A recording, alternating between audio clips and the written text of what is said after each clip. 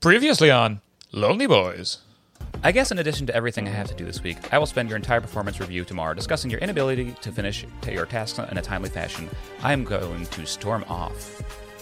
Oh no.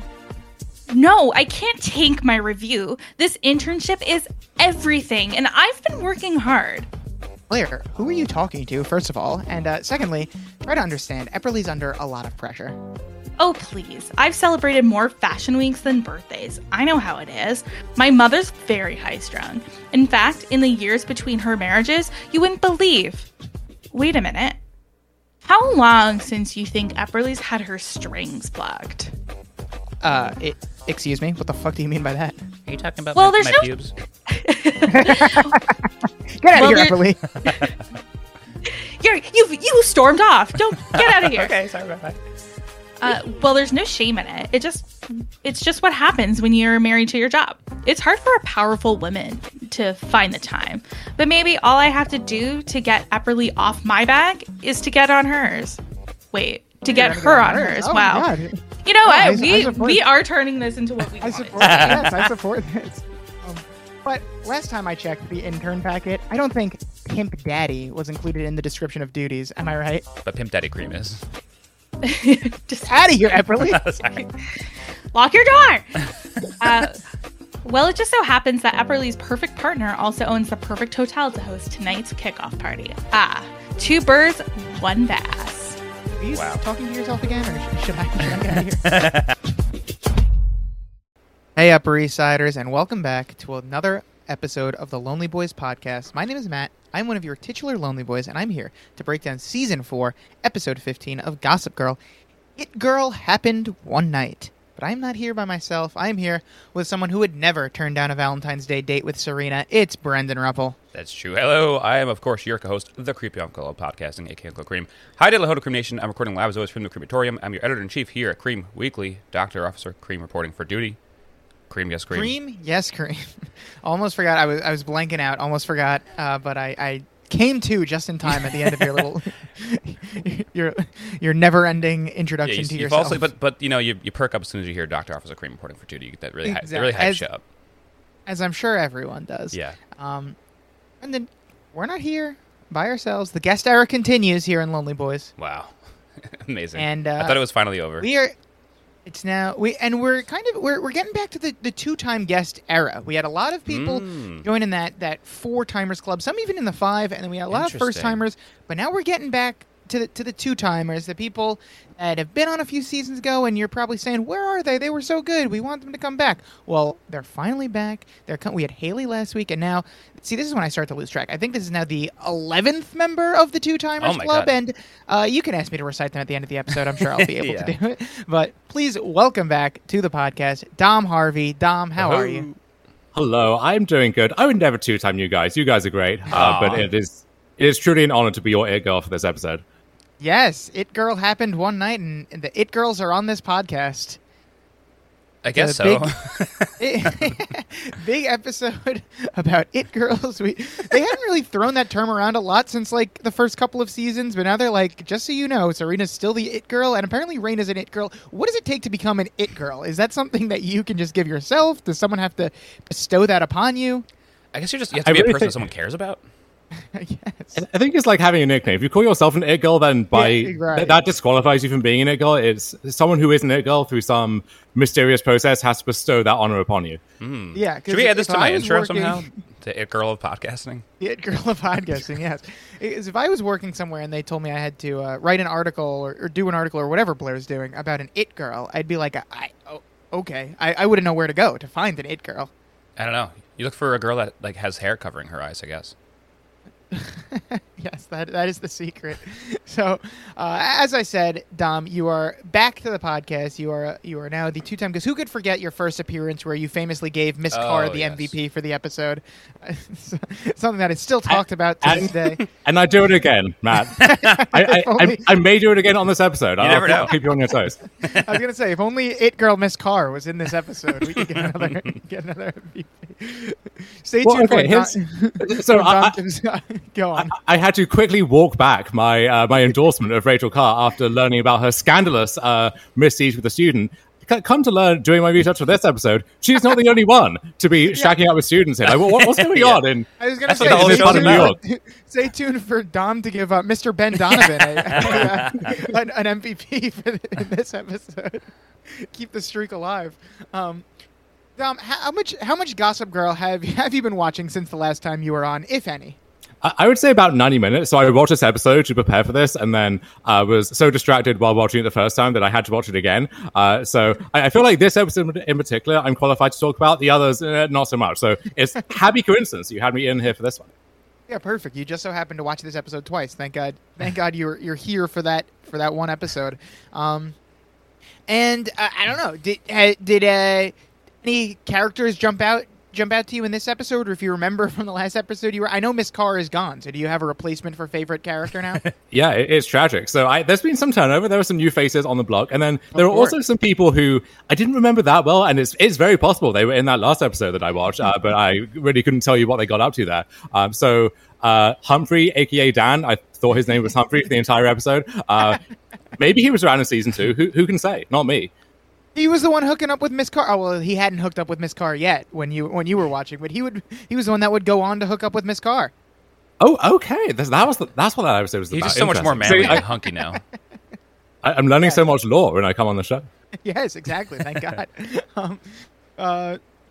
So, yeah, I don't know. Should we get into the episode, or Brendan? Do you have an anecdote for everyone's favorite segment to start off the episode? Did anything weird happen to you in the last week? Yeah, you know what? I've been keeping tabs on this throughout my life now. I think this is like over a week ago now, but I was at work, leaving the premises because I was going to do deliveries and stuff, driving down the road. You know, that's what I do. And some lady walks out of her house in just like a big shirt that covered her bottom half, probably Winnie the Poohing it. And I'm driving maybe 40 miles per hour past this woman's house, and she just looks at me, gives me an evil look, and just gives me like the tisk sign as I'm driving away. And I don't know what I was doing wrong, but I don't know. I had just gotten away from, I was like maybe 2 minutes from where I just started. And I was like, what could I be doing that's so awful that I got the tisk from the Winnie the Pooh woman? So it was, I'm still wondering if there was something on my car or if I was speeding, but I was going the right speed. Are you sure it wasn't a friendly tisk like you would do with a cat if you saw one passing by? It wasn't. No, that's a piss. And she did try to pet you, right? Well, as you were driving away, she did. But she was kind of far away. We made direct eye contact. That is interesting. That is weird. I'd be thinking about that too if I were you. Yeah. What is it? I feel like I must have done something wrong. I had a less interesting occurrence. This was also over a week ago, and most of these things seem to happen at the place where I stop after I'm on the way home from my shift making pizzas at Adventureland. So I stop at the 7-Eleven to pick up some Diet Cokes, of course, and I'm wearing my Adventureland uniform because I'm coming back from Adventureland. And this is a 7-Eleven, so, I mean, obviously there is going to be a lot of times, when people are in a 7-Eleven and they're drunk. Happens to a lot of places. I think 7-Eleven is probably the only place where the people working at 7-Eleven are also drunk, because I feel like these cashiers were hammered when I was working there. So I get my Diet Cokes. The cashier that rings me up, she's having a good time. She's giggling at something, and the guy next to her looks at me and I guess saw my shirt, and he just points at me on my way out, and he goes, as if he's announcing this to the store, he goes, "This guy is Adventureland." And as I'm walking out, not this guy works at Adventureland. No, you are. You are all-encompassing Adventureland. This guy is Adventureland. And I didn't know what I didn't know if I was supposed to take a bow or... like, woohoo! I just said, okay, goodbye. And I okay. left 7-Eleven. So not that interesting. It's no tisk, of course. Dom, has anything... and we didn't ask you to prepare for this segment, so feel free to say no. Has anything weird happened to you in the last week that you can't stop thinking about? I wish stuff like this would happen to me, honestly. No one's going around calling me Adventureland. I know, you should be so lucky. It's Adventure Man Dom. There he goes. All right, so that's everyone's favorite segment now that we have kind of shoehorned into this show now. As if this show needed more segments, but let's get into the episode. As Russell Thorpe is prepared to take over Bass Industries, Chuck makes one last attempt to save his father's company by throwing a Valentine's Day fundraiser and tries to cut Lily loose from his company and his life. Meanwhile, at W Magazine, a difficult assignment gives Blair the opportunity for promotion. Elsewhere, Serena struggles with her feelings for Ben against her family's disapproval. What else is new there? The trivia for this episode just says Valentine's Day episode. So thank you to that. Very never would have realized. And in upsetting news, Jessica Zor, who plays Vanessa, you may have been noticed, has been absent for episodes 11 through 15. She unfortunately will be back next week, so our 5-episode. I think you're saying that she was like she's off the show now. No, she was officially on a 5-episode break for maybe she was suspended without pay for some reason. Because her character's so bad. The episode I mentioned for this is It Girl Happened One Night, a very stupid episode title. But Brendan, do you know what the episode title is referencing? I mean, if I'm right in thinking what it is a really stupid title. I'm going to say It Happened One Night. Brendan, this episode title is based off the 1934 movie, It Happened One Night. Brendan, you are on a roll. Oh, baby. After starting 0 for 5, you are now over 500. You are 8 for 15. I just wanted to say out loud, thank you. I appreciate that. I'm really talented. But let me just read off the last few titles, and just awful. Damien Darko. Yep. We have Panic Roommate, and now It Girl Happened. Like, they're so bad. This is bad. Hold up. Was I meant to watch that movie to prepare for this? Because I can go do that right now. If that you were supposed to, yeah. Real quick, let's stop down, actually. Let's all watch the movie, as Blair and Dan do at the end. They don't want It to Happen One Night, but they do watch a movie separately, but at the same time. So we're all going to do that, and we'll be back after this break. So, Brendan, you can actually insert the ad here. That'd be a good excellent spot for that. Yeah, I just wanted to bring this. You put the ad in, and then you put the entire movie in here, so the listeners as well at home can follow along. Really beef up the length of this podcast. I haven't mentioned my... I'm going to have a stroke when he sees that this is a 5-hour 5-hour boy. I haven't mentioned my gripes with the titles in a long time, so I just wanted to put that back in the bingo board. It's just like really lately has been bothering me with these lazy slant puns. Yeah, Sam, if you're listening, the bingo board, please update for season 4. Brendan, that means you're 8 for your last 10 with these episode titles. Wow, that's incredible. Can we relate that to a current baseball player who's on a hot streak right now? I guess Ohtani's up there. Yeah, there you go. Ohtani just had like one of the best months of all in time. baseball ever. So there we go. So, I think, I don't know when this is going to be released, probably Girl. in a couple of weeks, but you are the Ohtani of Gossip Girl, a real two-way player. You both name the titles and then say a bunch of bullshit during the episode. That's right. There it is. Original air date, February 14th, 2011, an honest-to-God Valentine's Day episode actually airing on Valentine's Day. How about that? Gossip Girl's voiceover tells us that it's still cold out, which thank God we know. So we're not wondering why all these characters are wearing jackets like we were last week. Also, Valentine's Day is coming up. Serena is upset that Blair is leaving. She's upset that Blair's so busy that the only trace Serena gets of her is her smelling her perfume all the time when she leaves, which is romantic. And Blair apologizes, but she's trying to turn this internship at the W into a full-time job. And Serena thinks she's just avoiding thinking about tomorrow because of the whole, she's still not with Chuck. He happens to be with Raina. But Blair's like, no, that's actually not what's happening. It was a fake thing, even though I told them last week that it was real. It's actually all just a ruse. They're not really together. And I thought this was a thing where new writer comes in and completely undoes what the last week's writer does by saying that this was just a ruse. But it turns out to be more real than Blair is giving it credit for. But Blair asks Serena, what about her and Ben? And Serena's like, oh, we're also sitting out Valentine's Day. We just started dating. It's too much pressure. Also, people might look at us weird considering I'm, 19 or 20 and this guy's 30. And also he was my teacher a few years ago and he just got out of prison for, statutorily raping me. But that's neither here nor there. Does that catch you up, Tom? Yeah. I tried catching up on the Gossip Girl fandom wiki, which again, highly cursed place. Don't read the comments over there. But so much happens in the show. It's like people rave about Succession or whatever, and you have like this entire business bass company subplot going on at the same time, in which more happens in one episode than an entire season of Succession. And then meanwhile, you have Blair and Serena having their weekly feud, makeup, whatever. It's tough to follow, especially if you've only seen one episode before. You could argue that too much happens in one episode. Moves too fast. You could. And we have before. Yeah, and I would say that I've never seen Succession, but I think that the whole show probably could have taken place over the course of a couple episodes, so they could really trim some fat from that show. And Gossip Girl is almost like the reverse season 9 of How I Met Your Mother. where everything they put it They cram a lot in. A season's worth of stuff into 2 episodes instead of taking 2 episodes and extending them out for an entire season. Precisely. Yeah, pretty much.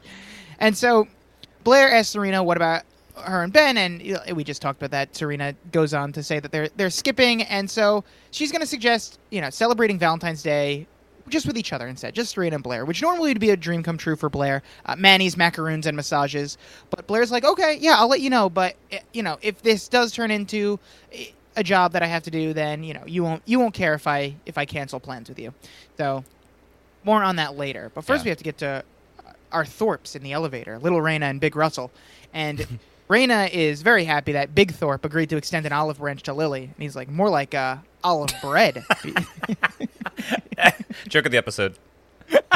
It was a pretty joke light episode, so that might. I think it was. I liked it so much just because I was like, that sucked. What the fuck, Big Thorpe? You suck it. I don't like you at all. You are a very boring, weird man. Hey, he has another solid episode where he completely owns Chuck. Like, he dismantles Chuck's entire life. So I don't like the way that guy talks.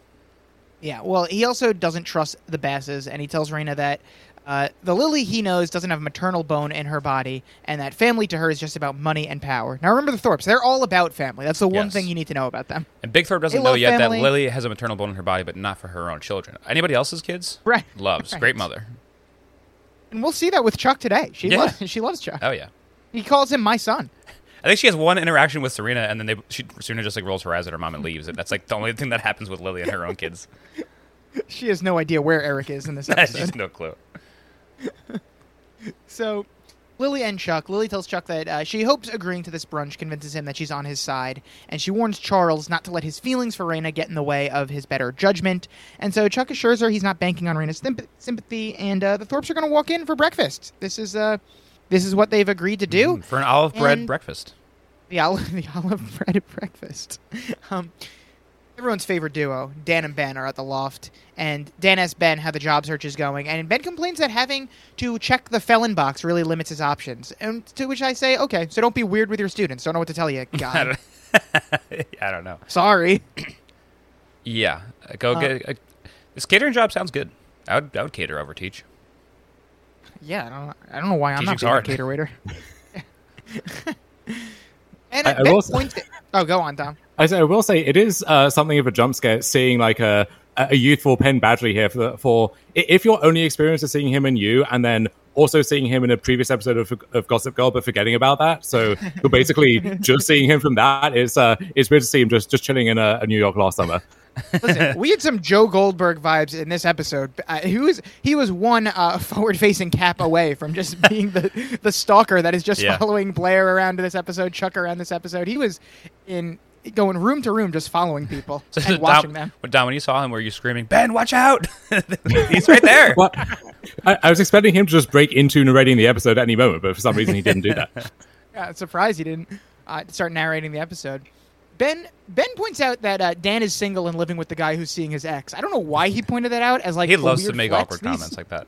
Yeah, these two are just awkward together, and so Ben continues, says it's good that he and Serena agreed not to do anything for Valentine's Day because he can't afford to take her out anyway. And sounds like he's asking Dan for money. Man, I really would not for nothing, but I can't even afford to take her out the pool because Dan gives the good advice and tells him that she was always just happy to play pool and drink beer, which honestly she sounds perfect for Nate. Yeah, or me. Nate is going to have another episode where he's just in the pool room. That's all he does. Yeah.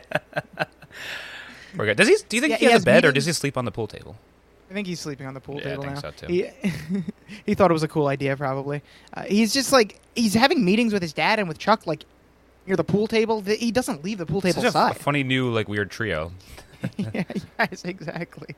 And so Ben says he can't afford to even do that right now, and not for nothing, Serena can more than afford for them to go out. I don't know why. These men and their stupid pride. Just let the fucking girl, that's extremely rich girl, pay for everything you do. I don't think she'll care. I'm the man. I have to be the one that pays for the date. And so Dan is going to continue to do way more than he should, and he tells Ben that he can make a call to his catering company to try and get Ben a job. Dan really converted to the we owe Ben our life camp of thinking. You're overcorrecting here, Dan.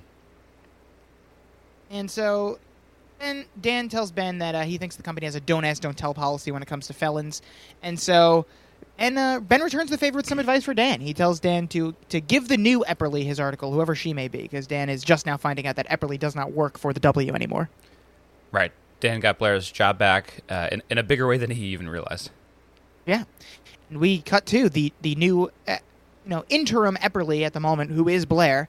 And we find out that Stefano wants to start a new feature in the magazine. The feature is called Bright Young Thing, which is weird, I think. Bright Young Thing? Weird name for a feature. And also, they will follow an it girl one night a month as she navigates the Manhattan social scene. Like, I guess people do read this. They must. I don't think I've ever read a magazine before. Not even highlights? No. Oh, no, maybe I've read like GamePro magazine, actually. I take it back. What'd you do when you went to the dentist? Not a big dentist guy. As evidenced by your teeth. Exactly. My famous nickname. Your famous high school nickname, teeth. Well, what about not even like Disney Magazine or Nickelodeon Magazine as a youth? No, just GamePro. Sports Illustrated? Swimsuit edition?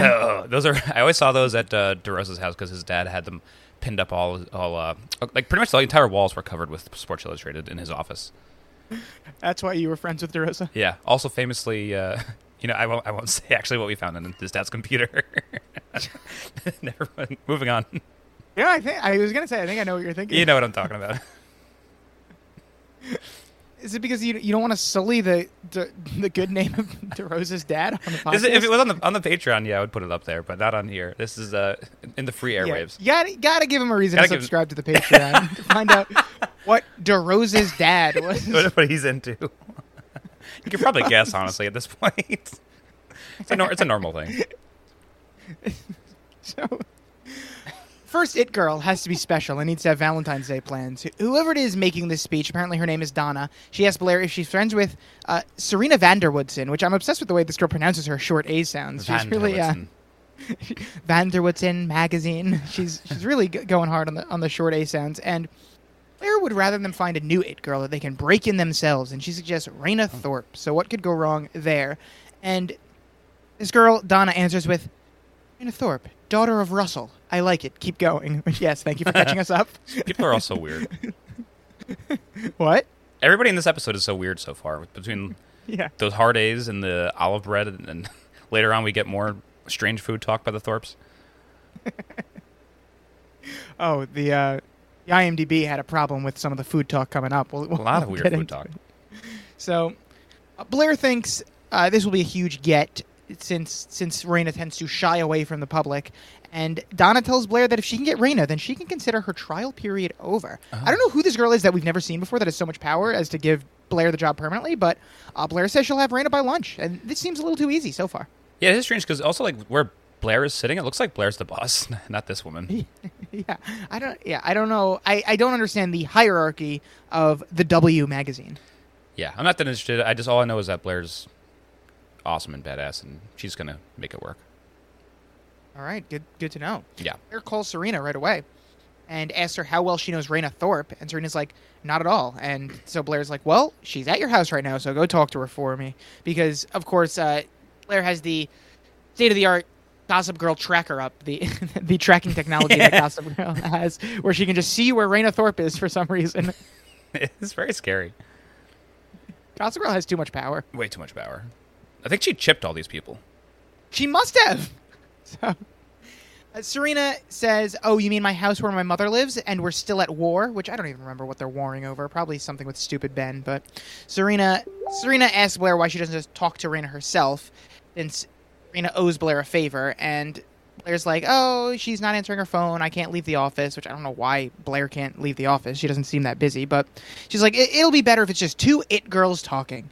So Serena thinks this is just a convoluted way for Blair to keep an eye on Raina and Chuck on Valentine's Day. And I guess, did you think that's what this was about? Because Blair claims she hasn't thought of that and hangs up. I think it partially is, but whenever Blair has a scheme, there's a couple motives involved. She's just trying to serve herself in multiple ways because she's a genius. Exactly. That's what it really is. She can get the It Girl article done, and she can keep an eye on Chuck. Right. Why not? And Serena's too stupid to understand this. Yes. Her mind doesn't understand the intricacies of Blair's plans. So, this is here. After the meal, Russell's very complimentary to Lily. He says, everything was great, especially the eggs. Can't help but notice he didn't mention the waffles or chili, which I think Rufus also noticed because he gets noticeably upset. He's just pouting on the couch.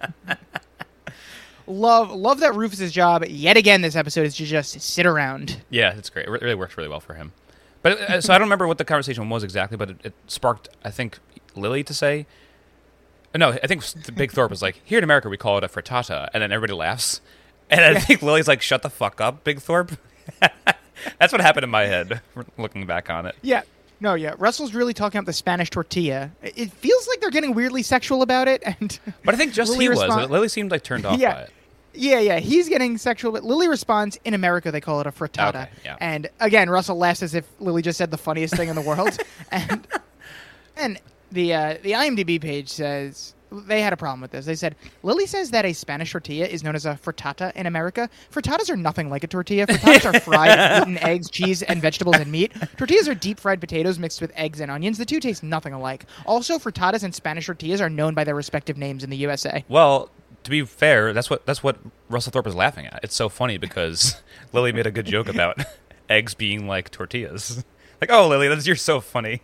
Eggs are not tortillas. Yeah, it's a hilarious joke. I'm going to use that one. Oh, I can't help but notice we're having tortillas for breakfast. Here in America, we call these eggs. And you'd get a huge laugh out of me. You really like that one? It's so bad. I don't understand. That was like an AI scene. I wouldn't be surprised if AIs were early AIs, way early AIs. Yeah. Smarter Child was credited as the writer for this episode. So, Chuck and Raina think this may work after hearing that hearty laugh, and Chuck goes in for the kill. He tells Russ that it may be a mistake to keep the company under the Thorpe umbrella. He says that the Bass name has equity, and he'd like a chance to prove that tonight. He has leased a landmark mansion outside the city. It's a destination, travel to get there, and the reservations are made before. He says, imagine you're at a club. Forget the year, the continent. You don't want the night to end. In this case, it doesn't have to. When the time is right, you drift upstairs to a private room, spend the night, or just a few hours. It's up to you. And it seems like Chuck's big idea is just another club. Another party, yeah. This is all Chuck knows how to do. And I know we know Chuck really well at this point, and we understand this is how Chuck speaks, but in this particular monologue, I wouldn't be surprised if Big Thorpe was just like, well, can you say that again? Can you speak up, please? You're really, really whispering. I can't hear a word you're saying. You'll have to speak up, son. I can't hear a word you're saying. So, Russell asks what makes Chuck think that people will show up, and Chuck says he just says when and where, and people show up. No marketing needed. He's going to show that the Bass brand name has a quantifiable worth in exchange for Russell looking at his business plan, a plan that will keep Bass name as part of the company and keep Chuck involved. And again, it's just the same idea that Chuck has every week. He's going to throw a party, and that's going to fix everything. And Lily seems like she approves of this. And again, Rufus truly just sitting there watching, probably thinking about more waffles. Yeah, I mean, he has no input for any of these kind of conversations. He's pretty useless. And even he's apparently useless in the catering side, too, because no one likes his food anymore. Why is Rufus in this episode? I guess for the parents. The parents love Rufus. I don't know. Rufus and Nate both. They have both been relegated as to characters who just stand around. Yeah. Even Nate's dad was more important in this episode than Nate. I know. We should never be there. I like the idea that there's a segment of the audience who isn't that high on Gossip Girl but really loves Rufus, and so this is just fan service. Every episode, they just there he feed is. them some Rufus content. Keep them happy. Rufus. Honestly, I wouldn't be surprised if there was a subsection of this podcast audience that loves Rufus after the amount of T-shirts we've made for him. Yeah, that's true. For one of our least favorite characters, there's a lot of Rufus T-shirts out there on the website. A lot of Rufus merch. Which, you know what? So, last week, I finally remembered to link the shop in the show notes. So look out for that. I'll plug that again at the end of the episode.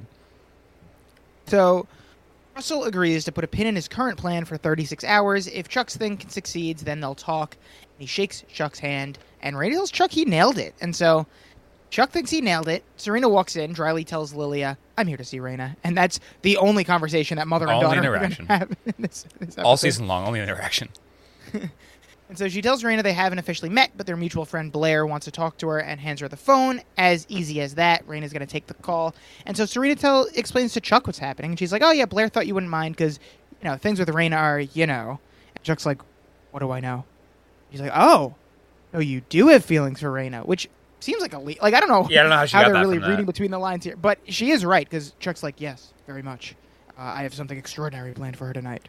So this is going to be enough for Serena to be like, I have to save Blair and ruin her article. Also, Chuck Bass, the guy with no feelings, seems to fall for a lot of women pretty hard lately. Now he does, yeah. I think Blair changed him. I guess so. Man with no feelings. Yeah, big softy, that Chuck. Well, that was season 2 Chuck when he was having those, those big problems. Softy. After Blair, he's a big softy. Serena's on the phone. She's laughing at how stressed out all the shoppers are on Madison. Even though we know damn well that if Ben wanted to celebrate Valentine's Day, Serena would be killing people to get the perfect gift for him. Oh yeah, we know her. That's how she rolls. I think she wishes she could. She tells Ben they're happy. She's happy they're sidestepping Valentine's Day. She's got a hot date with her Blu-ray player tonight. You guys remember Blu-ray players? Yes, I never had one. I think the PS3 was a Blu-ray player technically though. What was the deal with Blu-ray players? Why are they supposed to be so much better? You never see, but if you see a Blu-ray copy of something, you just laugh at it. Yeah, it didn't last very long. Yeah, I feel like if you go back and watch anything from the mid to late 2000s, it's always find this on DVD and Blu-ray now. And Blu-ray, yes. Right. At least with the DVDs, you could find something that's maybe backwards compatible, even though that's like a relic of the past now too. What the hell am I meant to do with the Blu-ray? Exactly. Yeah, no one has a dedicated Blu-ray Blu-ray is insane. But the 3D TV, that really never took off either. Oh, yeah. I never had one of those. I'm looking to see if this laptop has a CD thing. It does not. I can't play CDs on this laptop or DVDs. That's a shame. Well, I guess I'll have to get a new computer. You gotta get a Blu-ray player. That plays Blu-rays, yeah. What do you think the guy asked? What do you think Geek Squad would do to me if I asked? Do you guys have any newer computers that have Blu-ray players? Probably wouldn't know what to do with me. So Ben tells Serena all about this new job that he got, and Serena's like, "Oh, cool. What is it?" He's like, "It's nothing big." And she's like, "Oh my God, are you a tutor? Are you working for a publishing house? Are you doing research for a professor? You'd be so good at that." And she immediately makes Ben self-conscious because he's just a stupid cater. He should have been like wearing his cater waiter uniform with a single tear rolling down his face. Instead, he's just like staring at the cater waiter website. Like, no, I just work for Goodman and Sons. But he lies, tells Serena that he's tutoring, and Serena's great advice is to just get one kid into an Ivy and business will be booming. Just invite one kid into your apartment and he'll be booming. I don't understand. They're both stupid. Like, why does she immediately just give him 3 options that are like, oh, you're doing one of these things, obviously, right? And he could so easily just say, no, I'm an ex-con. I got a cater waiter job. Talk to Howie about how tough it is to find a job. I mean, he should talk to Russell Thorpe. He's giving out jobs to ex-cons all over the place. Well, I just this. Like, who are you siding with more here? Who's more in the wrong for lying? Is it like Ben for lying, or is it Serena for being an asshole? You can't make me side between Serena and Ben. I have to. I think it's really stupid that Ben lies, and then later when they like both find out, he's like on the high horse. He's like, Serena, I think we've had enough of each other. Like, yeah. Oh, okay, you're the one that lied. You said you were staying in, and now you're out. I mean, Serena made an honest mistake. I guess it was stupid of her to just assume that he got a like teaching job, but he probably should have just said no. I'm a cater waiter. Like Serena wouldn't have like laughed in his face. Yeah, and I think it's easier for him to just tell the truth.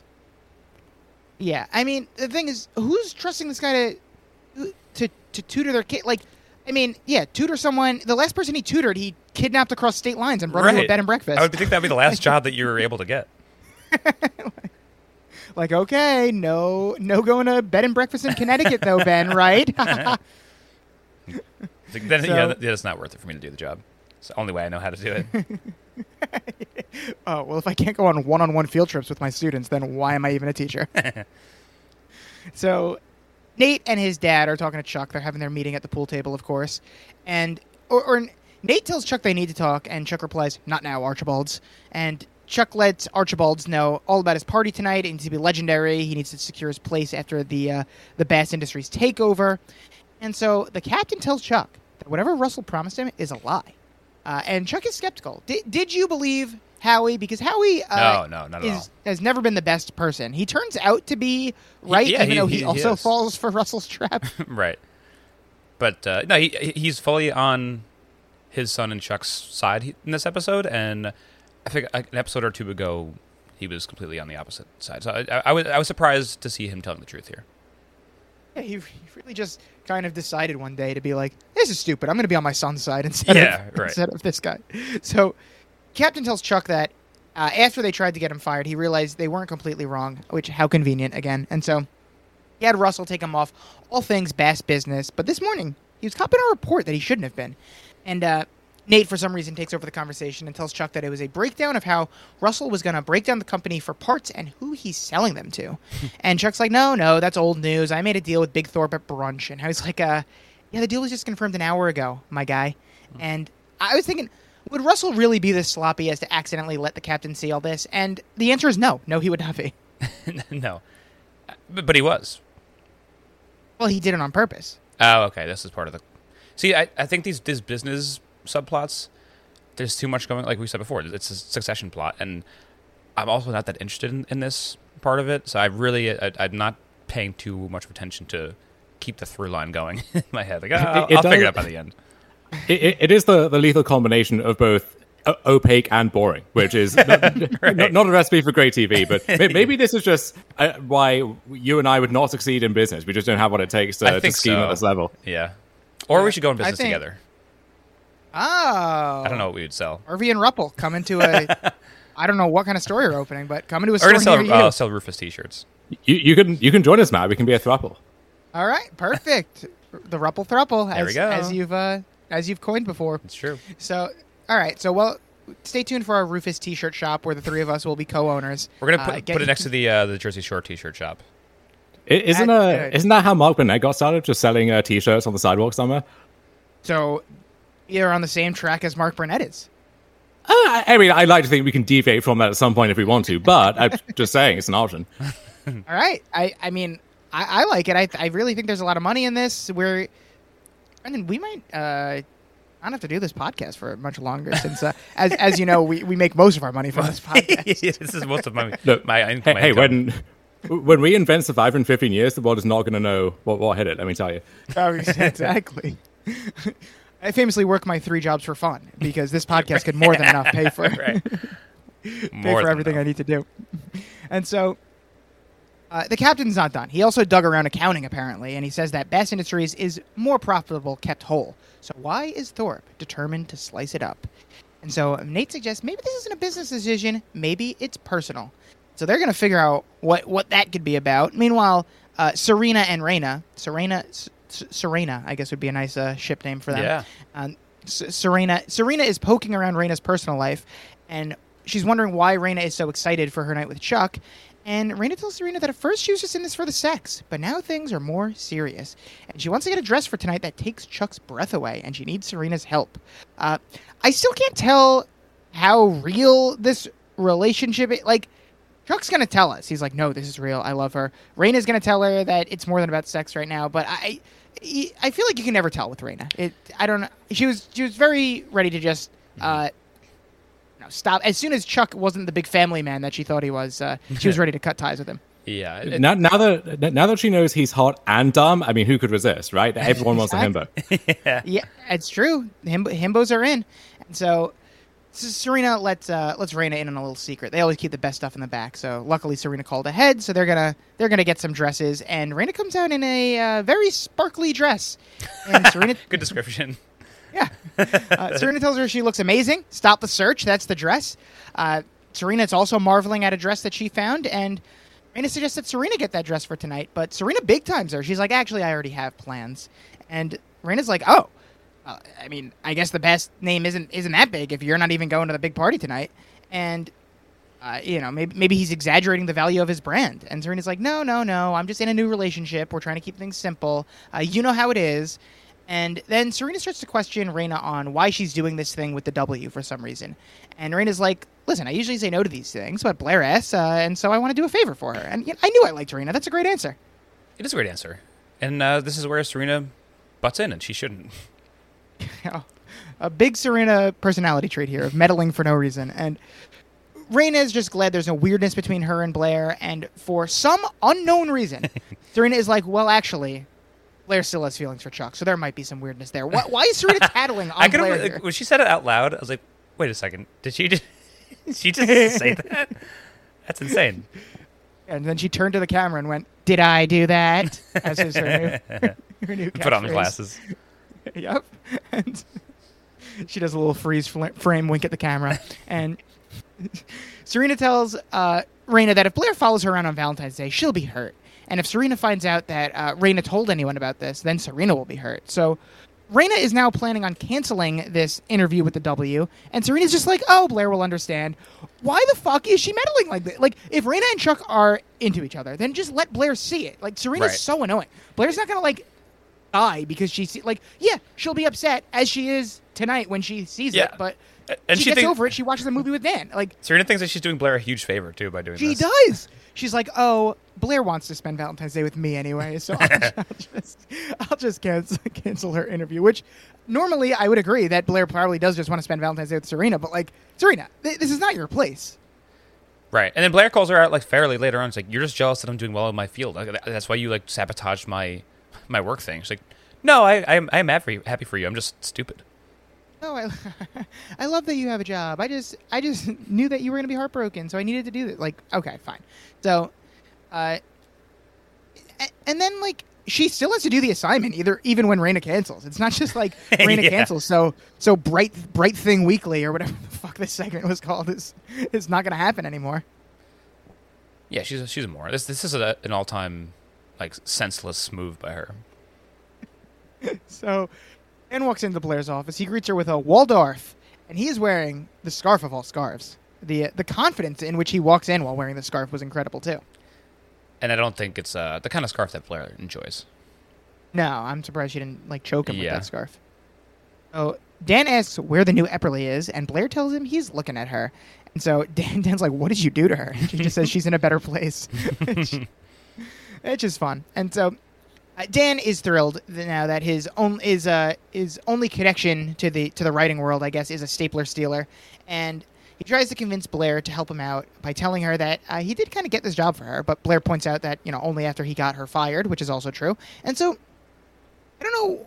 I mean, I guess she does answer this in a second, but I was like, why doesn't Dan just ask for a favor as a friend? Because, like, is he forgetting they are friends now? But Blair is quick to remind us to say we are not friends, even though we saw a movie or 5 together, which I love. Last time she said 4 last time, now it's 5. Exactly. I love the ongoing thing that Blair is keeping track of how many movies they've seen together, and she also just can't not mention it, and she always goes 1 or 5. Next week it'll be just because we watched 1 or 6 movies together. Yeah.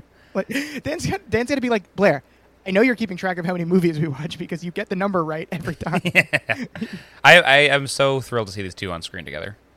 Again, like they're back. We were back. After they took an episode off from being friends last week, we were back in a big way this week. Thank God, because like I said, don't care about the business stuff. This is what I need from this show. Are you loving the new Dan and Blair enemies turned into friends storyline? I didn't know it was new, but yeah, sure, I'm into it. This is what's been keeping us going in the second half of season 4. There hasn't been much to be excited about, but the Dan and Blair ongoing potential friendship, and I don't know, maybe a little more. There seemed to be some hints to it at the end of the episode, but it's really been keeping us going here. Oh yeah, baby. We'll get more into the hand holding. Why'd you have to say it like that? Because it's getting me going. Like you said. You take a sip of Diet Coke, you expect Brendan to take the reins of the podcast, and instead he just grunts, into the microphone. That's my style of podcast. I didn't know what you expected from Porn Boy, okay? Like when someone tells you who they are, believe them, Matt. That's true. When Porn Boy 69420 grabs a microphone, I should be prepared for that. That is on me. I also have to, that's funny you mentioned that, because the past couple of weeks, whenever I log into Discord, it's been asking me to change my name. Just recently. I've had this for a few years now. and has been Discord has begging become me. smart enough to know that your Like, name please, is please. please, JJ. You're making us look bad here at Discord. So Dan's like, all right, what if I just leave this article here? But Blair is not having it. And Dan threatens her that he's going to get another internship in the field and get back into the ring with Blair. And Blair's like, get a job that's in your field, like getting a bat mitzvah girl as Shirley Temple, which is incredible. As we've discussed, Shirley Temples really are Love the Shirley best. Temples. They rip. It really is a great beverage for any bat mitzvah, bar mitzvah, sweet 16. That's what we're going to. Yeah, never been to a bar or a bot, but many Sweet 16s, and I've been sucking some good Shirley Temples over at the house at the crematorium lately. Some sugar-free ones. I went to Jen Cohen's bat mitzvah when I was in 7th grade. Good time. Thanks for the The only invite, bat Jen mitzvah Cohen. I've ever been to. Yeah, I'll call her out. I remember Avril Lavigne's girlfriend. The song "Girlfriend." Avril Lavigne didn't have a girlfriend, but she had a song titled "Girlfriend" that was big at the You time. went to Avril I Lavigne's remember. girlfriend's bat mitzvah? Yes, and Avril Lavigne's girlfriend's bat mitzvah. Avril Lavigne had since died, of course, and so it was her Yes, girlfriend that was yes. masquerading as Avril Lavigne. And so, for whatever reason, Dan tells Blair that actually he gave his cater waiter contact to Ben, and he's doing Martha Stewart's Valentine's Day party, which I can't believe Martha Stewart is trusting Ben with this. I would not. I was amazed we did And- not see Martha Stewart in this episode. I Usually, guess 'cause we when didn't go they- to that. Like, I guess they go to Chuck's thing instead. But when they mention somebody, yeah, we usually go and see that person. Usually, when they mention someone, they deliver. Yeah, it happened with Florence and the Machine last week. I hope we do see Martha Stewart at some point. And maybe it'll be finally once. I don't know if 2011, if her and Snoop Dogg are best friends yet, but I hope we see them as a duo on the Gossip Girl at some point.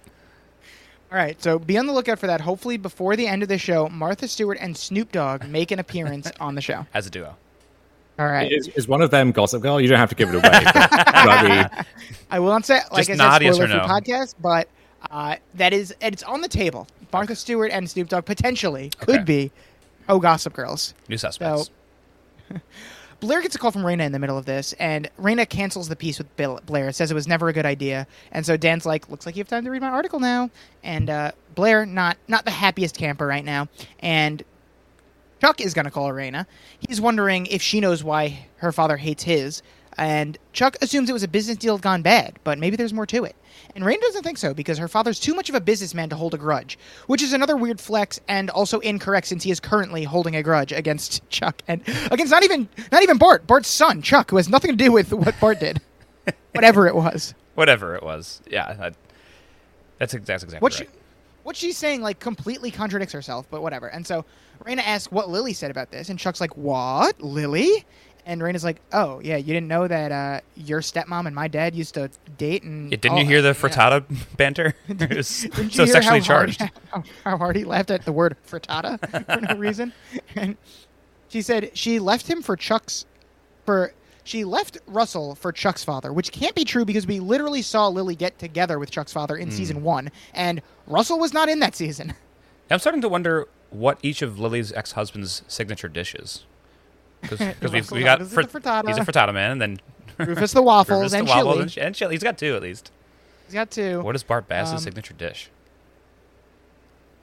We'll have to What was the other Klaus, right? Klaus's Klaus. signature dish was cocaine, right? Yeah, right. Yeah, I guess That's it what he could is be into. drugs also. Yeah, so looks like Lily's back to her secret-keeping ways. She did not tell Chuck about this at all, so Chuck not thrilled about that. Dan and Eric What would you have time to be like, Chuck, me and this guy used to bang? Hey, Chuck, come over here.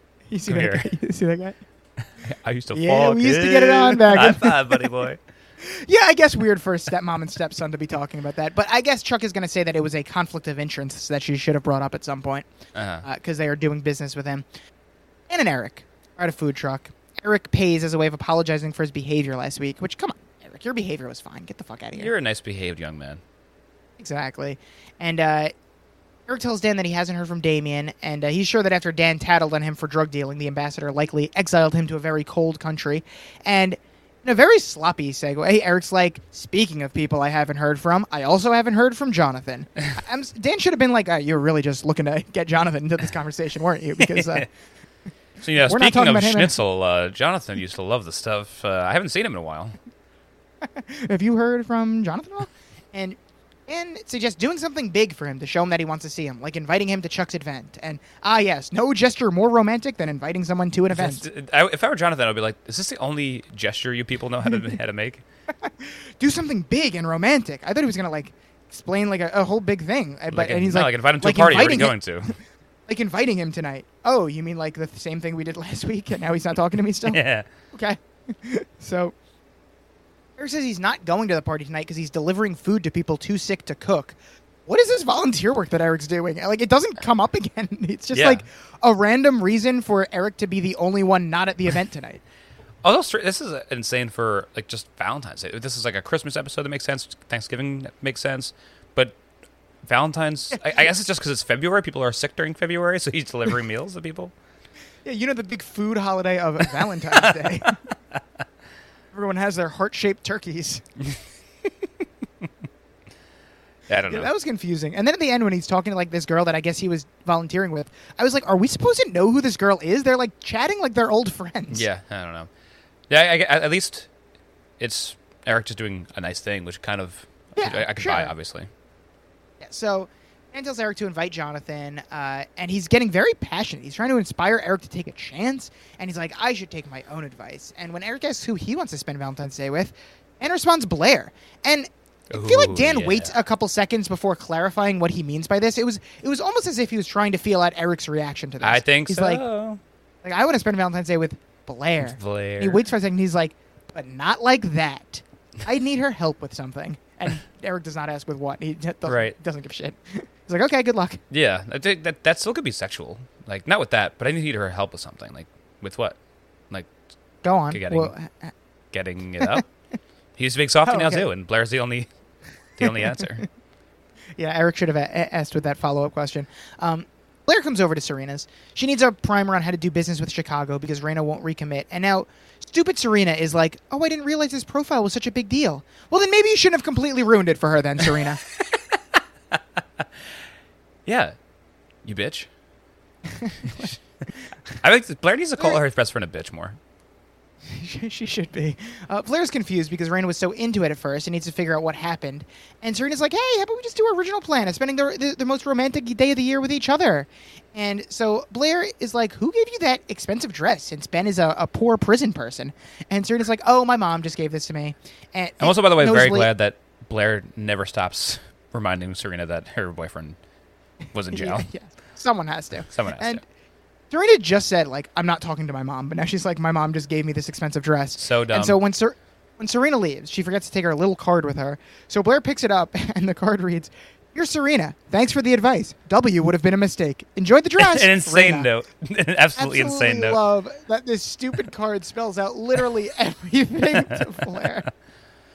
Yeah, and again, Serena, like, you're stupid and don't do this kind of shit to people. But also, like, if you realize you're not a good liar, like, she's like, again, the girl version of Nate, just stop lying. You're really bad at it. Yeah. She's like flaunting the new dress, leaving the card behind.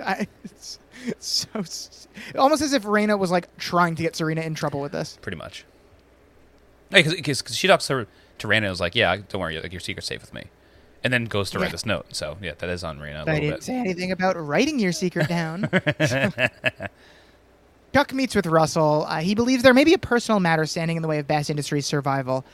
And Chuck just goes straight to the point. No bullshitting. He goes, I know Lily broke your heart. She broke my father's heart, too. I want to be clear. My loyalty is with the Bass name only. Even if Chuck was 100% correct in this, what a leap to make and just outright present this theory to Russell as if it's a fact. Yeah, I thought that was interesting, too. And then I was waiting for Russell to be like, what the fuck are you talking about, Chuck? Like, I know you're only dismantling my father's company because you're upset with my stepmommy. It must be it. And Russell's just like, all right, what you're saying is one thing, but actually delivering on it is another thing entirely.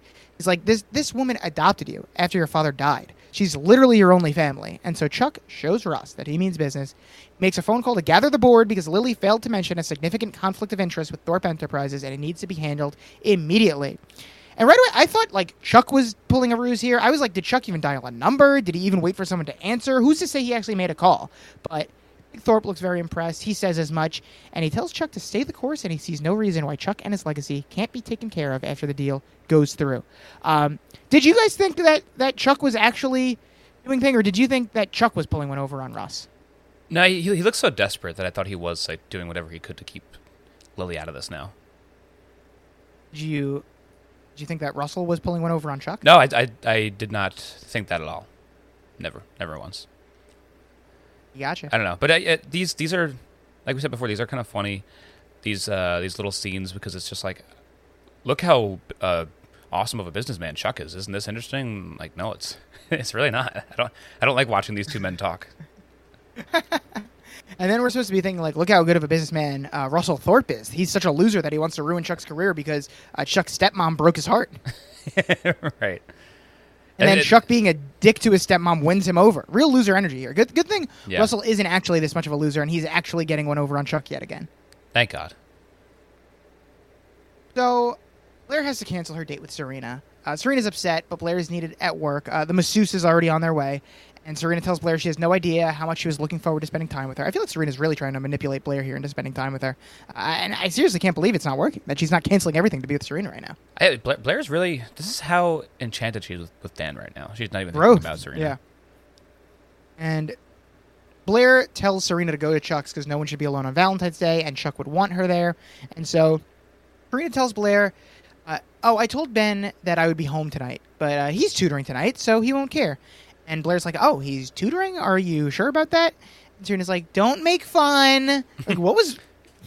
like, even the lie of what he's doing that's more impressive than cater waitering is enough for Blair to make fun of. Yeah, anything that's not like a finance bro or like whatever, like a high-end job is embarrassing to Blair. Yeah, you should say you're doing something prestigious, like hosting events. It could mean anything. Exactly. Is this crazy, though? Like, so he don't care. Serena told Ben that she'd stay in, but she can do whatever she wants. Like you said before, when Ben calls her out, like, you said you'd be home. Like, yeah, but I decided to walk out my fucking front door. Am I allowed to do that? I have to tell you where I go every second of every day. It's insane. You said you'd be home tonight. We both agreed to do absolutely nothing. I'm busy. Night. You must stay at home and wait. So Blair does not tell Serena what she knows about Ben, and again, she's going to do what she does best and just scheme about it instead. And so she agrees to get ready for Chuck's party tonight. And we go to Rufus and Lily. Their date is also going to have to wait because Lily's being accused of an ethics violation of her conflict of interest. Pathetic Rufus with a stupid tray. Rufus, I'm so glad he is in this episode just for this pathetic scene. He tells Lily to stand up for herself. Don't let Thorpe get away with that. And Lily just, matter of fact, says, it wasn't Thorpe. It was Charles. He had me removed from the board effective immediately. She's not freaking out about this at all. She's very calm about it. And she tells Rufus she doesn't know what kind of deal Chuck cut with Thorpe, but it is not the way to win. And Rufus has to put away all of his date stuff that he's out for Lily, namely the flowers and the tray of food. And they're about to watch, I think, Say Anything. I wouldn't be surprised if Rufus just stands there holding all that stuff like a loser for the rest of the night, just waiting for Lily to come home. Right by the front door, waiting for it to open. I've been waiting for you.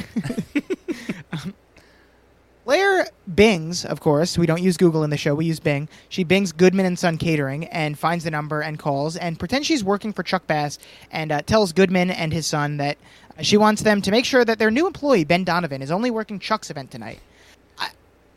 This is a thing that you can just call a catering company and order them to I guess so. Make sure that, I guess. And you think Goodman and his son both answer the phone at the same time? Yes. Hello, it's Goodman, and I'm his son. Yeah. And they sing a duet. Yep, exactly. Now, see, this is a scheme I can get behind. Blair getting Ben out of the picture.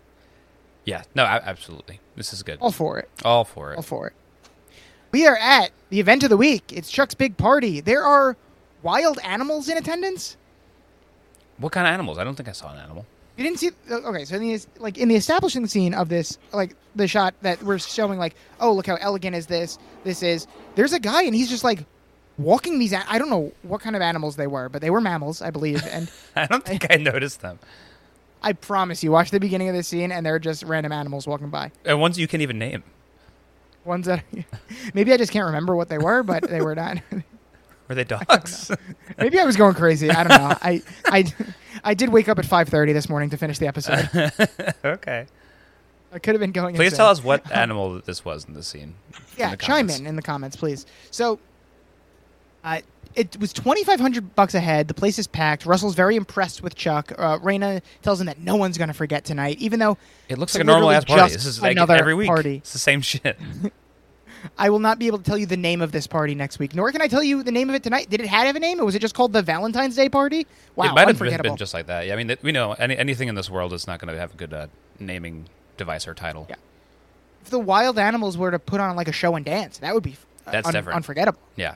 So Blair arrives, sees that Ben is in fact working this party, and she sees Dan is here, asks why, and Dan says, "I'm stalking you," which he means as a joke, but stalking is his specialty. He's very good at it. And she knows that, too.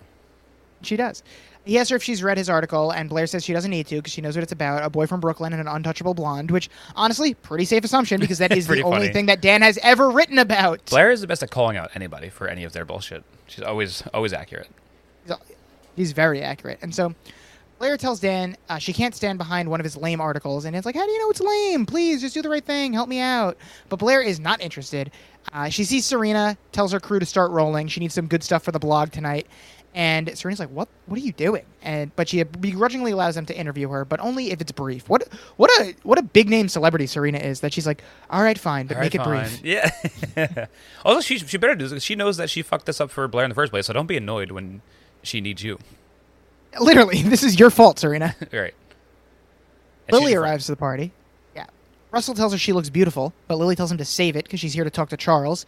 Save it, you frittata freak. I brought the frittatas, Lily. Or as you would call them, Spanish tortillas. The whole party just starts laughing. Unforgettable joke. Unforgettable night. Everyone laughs and he just says, unforgettable joke. Unforgettable night. That's how I'm going to start. It's a good way to hype yourself up, yeah. I'm going to tell it. Today and just say unforgettable joke. Unforgettable night. The captain cockblocks Nate, and Nate calls him the worst wingman ever. And Howie tells him he's just trying to be a good father. He wants to talk to Thorpe and hand in his resignation. And well, you could have done that like in 5 minutes when I'm done talking to that girl, Dad. Yeah, right. You had to tell this girl I was talking to you to take a hike just to tell me that you're quitting your job. And meanwhile, you, Dad, are running around Central Park chasing after women, and I let you go do that. I like about this is that he tells Nate that that he's going to hand in his resignation, and they both end the conversation by doing a little like exhale through their nose, which made me laugh. Okay. He's like, "I'm handing in my resignation, and tell me if this spit's picked up on the microphone." And three. Nate just goes, "Yeah." They're both just like wistfully sighing at each other. The old Vanderbilt nostril sigh. Hey, Howie is not a Vanderbilt. No, He's an true. Archibald. The Vanderbilts would never claim Howie as one of them. They would never. No. So, Chuck and Raina, since she can't be in Venice, he wants to bring Venice to her. He opens the door. There's a very fancy date set up in one of the rooms. Raina is stunned, and Chuck tells her that when he cares about someone, he's not afraid to show it. Another like room we've definitely seen in the past on this show. Just repurposing these rooms. Yeah. And so Dan sees Chuck and Raina kissing and just kind of watches them for some reason before the door really closes. Weird. I mean, this and Dom waits for Lily to mentioned, come over, and they just both sit there and enjoy. Yeah, Dom mentioned you earlier in the show. I mean, this was some really creepy Joe Goldberg shit that Dan was doing here.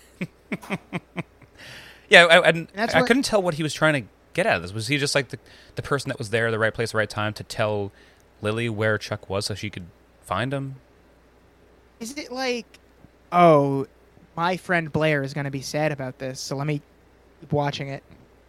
But I don't think he wasn't involved in like the Blair Chuck stuff, or he just knows because he's best friends with Blair now. He knows that Blair would be broken up about this. Right. He doesn't get involved because he's not Serena and a crazy person. Right. I mean, I guess he is crazy, but in other ways. But he, I guess, maybe clocks it, and then at the end of the episode knows that Blair is going to be upset about this, so he just wants to like be there for it. I don't. Maybe I'm giving the writers too much credit for that. I think you are, because all we get is just a creepy guy hoping the door doesn't close quickly enough. Maybe they just wanted him to be creepy and for him to be like, Lily, come here, be creepy with me. Let's watch. Yeah. If I was Lily, I would have been like, Dan, what the hell are you doing? But she just walks back. Like he was in a place that no one else should be at this party, and I don't know why she went up there either. But I would have been like, and how long have you been standing here watching them?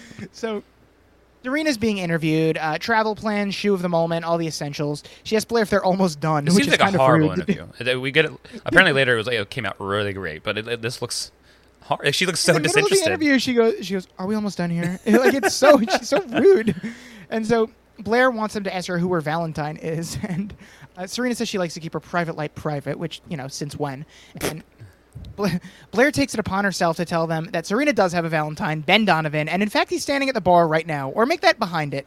And Blair really had no qualms about embarrassing Serena. Love her for it. Yep. Even though no one should be embarrassed that Ben is working as a cater waiter, it's perfect. And that's great. This is somehow Blair is always charming when she's scheming. In this particular case, I am on her side for the whole bit of it. But even when I shouldn't be on her side, I think she's just so funny in everything she does, and she could do no 100%. wrong in my eyes. Absolutely. So, remember the beginning of this podcast where you were Team Serena?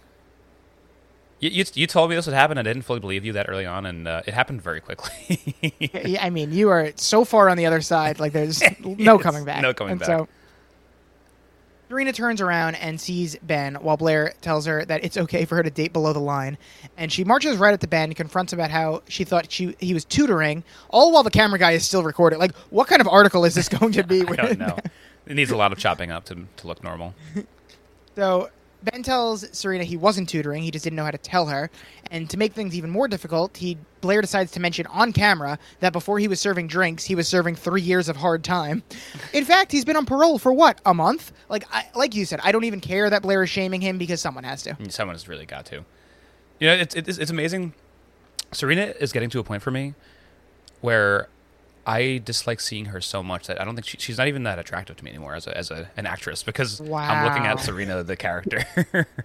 Wow, She's losing what it. a moment of growth for you. She's getting closer and closer to Vanessa, who would be a beautiful person if she wasn't Vanessa. Right, some blonde on blonde violence here. New title of the episode. Okay, great. So maybe we should start naming our episodes now for the podcast. Not telling you what episode it is, we just name our own. Blonde on blonde violence. It's a good one. All right. Leave it for a rainy day. And so Blair takes her camera crew, leaves the scene, and then Ben's like, I've had enough of you tonight. Like, why is Ben on a high horse? He's the one that lied. Like we were saying earlier. I don't know. I think he's just like an annoying, stupid person. Exactly.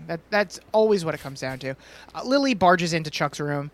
She asks Chuck why he had her fired, while Raina's sitting right on the bed and listening to the conversation. And then Chuck just matter-of-factly tells her that she should have told him about her relationship with Russell.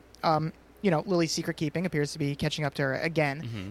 And Lily asks Chuck why she didn't just ask her, and that it has nothing to do with her her standing at Bass Industries, which is a solid point. Why not bring this to who her knows instead how long of ago this was? dismissing her from the company?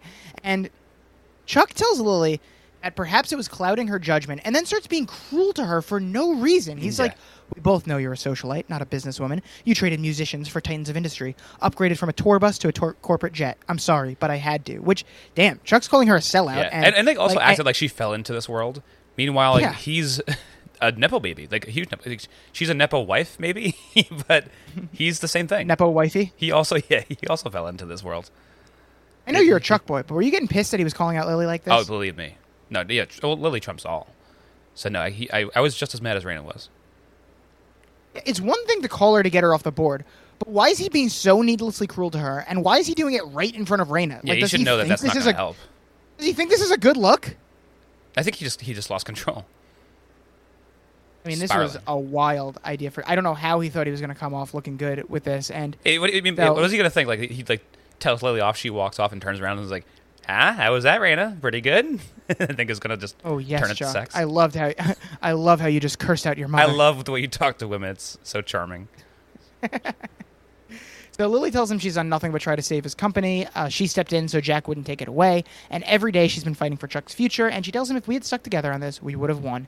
And again, super calm and just like tells him like straight up how it is. Like, all right, you're a fool. I'm not going to get mad at you. And it's like that's good parenting. Yeah, she really believes in her little son. Yeah. Not Eric, of course. No.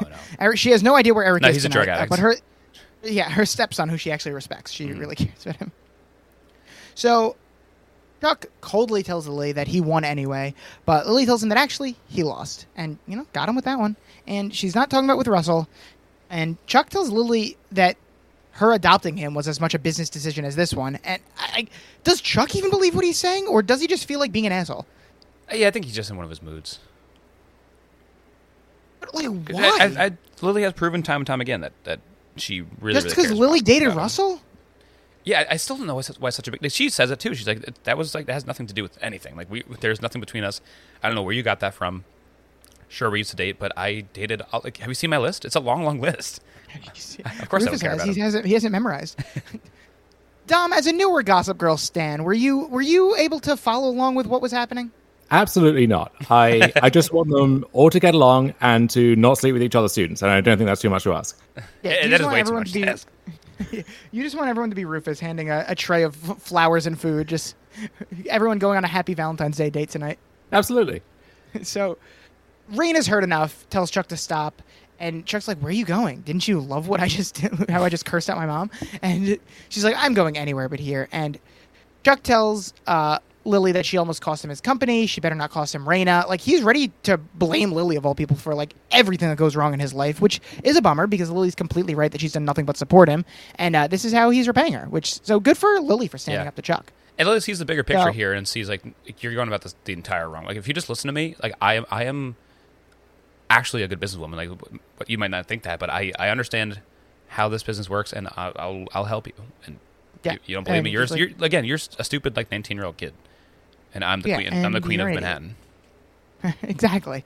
So Lily walks out. Russell just happens to be standing behind them in the doorway. He walks in, and I just love this like monologue from him. He's like, he tells Chuck he's a man of his word, and he's like, "Too bad words are overrated." And he tells Chuck that now that Lily's been ousted from the board, it's just you and me. And as much as I like you, I think I'll like dismantling Best Industries a lot more. Now you have no company, no family, and from what I just saw, my daughter's lost her taste as well. Great party, by the way. Which, damn, Russell just completely destroyed Chuck and pulled a huge one over on him. He does destroy him, but I don't know why every time this guy speaks, it has to be this insane monologue. He just, I think it's too much for me to see him and Chuck interact because like they both speak like no other human actually does. Yeah, so the two of them together is just too much Chuck in one. I like this one. He's like, listen, I said that my daughter loves honesty. Me, on the other hand, fuck you and fuck my word. See ya, Bass Industries. See ya. So, I mean, he recapped it for us, but he just got Chuck to turn on his own stepmom. Chuck sold out everything else and lost everything just for his company. And now Russell's just going to immediately take that away from him. It's ruthless. Yeah, like Kendall Roy or whoever could never. Big Thorpe just put him in the ground. Yeah, Thorpe, put Big Thorpe on the next season of Succession. Even though I know this show's over, but whatever. Who cares? So Chuck tells Russell that Raina's going to be pissed when she finds out what he's done, but Thorpe is not worried. He tells Chuck that he knows how much family means to Raina. So like he's saying like basically I can do anything. I'm her family. She's always going to come back to me. And he's like just as she now knows how little it means to Chuck. And again, he's owning him and. Big Russ walks out, and little Chuck is stunned. Yeah, Chuck, you fucked up again, buddy. Chuck, you fucked. You fucked up. Middle of Ep. So, Serena confronts Blair. She can't believe Blair ambushed her for a leg up at work. Like, where do you get off, Serena? Shut the fuck up. And she asked Blair if her career is more important than their friendship. Like, Blair really should turn it around and ask Serena if her weird relationship with her teacher is more important than their friendship. She should. I don't know why she doesn't do that, honestly. She makes fun of it enough where I think Serena understands where Blair stands. Instead, she tells Serena that Serena doesn't care about Blair's career at all because she forced Raina to back out just so she wouldn't have to be alone on Valentine's Day. And I mean, you can't blame Blair for making assumptions when Serena's like pulling a Lily and pulling strings without telling anyone what she's up to. Yeah, Serena learned from mommy. Exactly. She learned from the best. She didn't learn well from the best. Not well, but no. She did. She doesn't really fully get it yet. No. So Serena tells Blair she had a good reason, but Blair tells Serena that she's clearly just jealous that Blair's succeeding and she's just hanging out with ex-cons. And he's like, no, I couldn't be more proud of you. I was doing it to protect you from seeing Chuck and Raina together. But Blair once again says that Chuck is just using Raina and asks why no one believes her. So Blair goes to get Chuck so he can tell her for himself, and she leaves to go do that, and we see that Stalker Dan is up to his old tricks, but this time he's watching and following Blair. Yeah, he's just quietly walking through this entire party. Very strange. Very strange. He should have been the cater waiter so he could at least like blend in a little. Yeah, at least get paid for this stalking. Yeah. So we find Thorpe, and Russ greets him with a "You're fired." And the captain's like, "What the fuck? Why? I mean, even though I was coming over here to quit anyway, but what the hell? And Orb says he leaked a private document. It's exactly what he wanted him to do, but he can't have someone around that he can't trust. So, Orb, evil genius all of a sudden. I guess not all of a sudden. He came in hot in his first episode, too. Yeah. I mean, for me, this was his first episode, and I have to say, delivered. Absolutely. Keen to see where he goes from here. Yeah, this is what he does. He's very good at making these plans, and they've been working for him so far. So, I like the scene ends with Nate coming over and asking, "What just happened?" I'm surprised that a lot more scenes don't end this way. Or start. Huh? Oh, what's going on? Blair is looking for Chuck, and she's in the room with all the candles. She's like in a daze. She's like, "What the fuck is this place?" And Dan finds her, and Dan tells her that Chuck built it for Raina, and Blair is still convinced that Chuck is just dedicated to this game. She's in a lot of denial. She's like, "Wow, he's really going all out." And again, they hear Chuck. He built it for Raina. This is just a room, another room in this hotel. He built this room with his bare hands just for Raina. He didn't. He hired someone to put a bunch of candles in here. That's what he did. No, he built it. He built it. If you build it, she will come. If you know what I'm saying. Yeah. I don't really. What was that, Brendan? I don't understand. I like that reaction.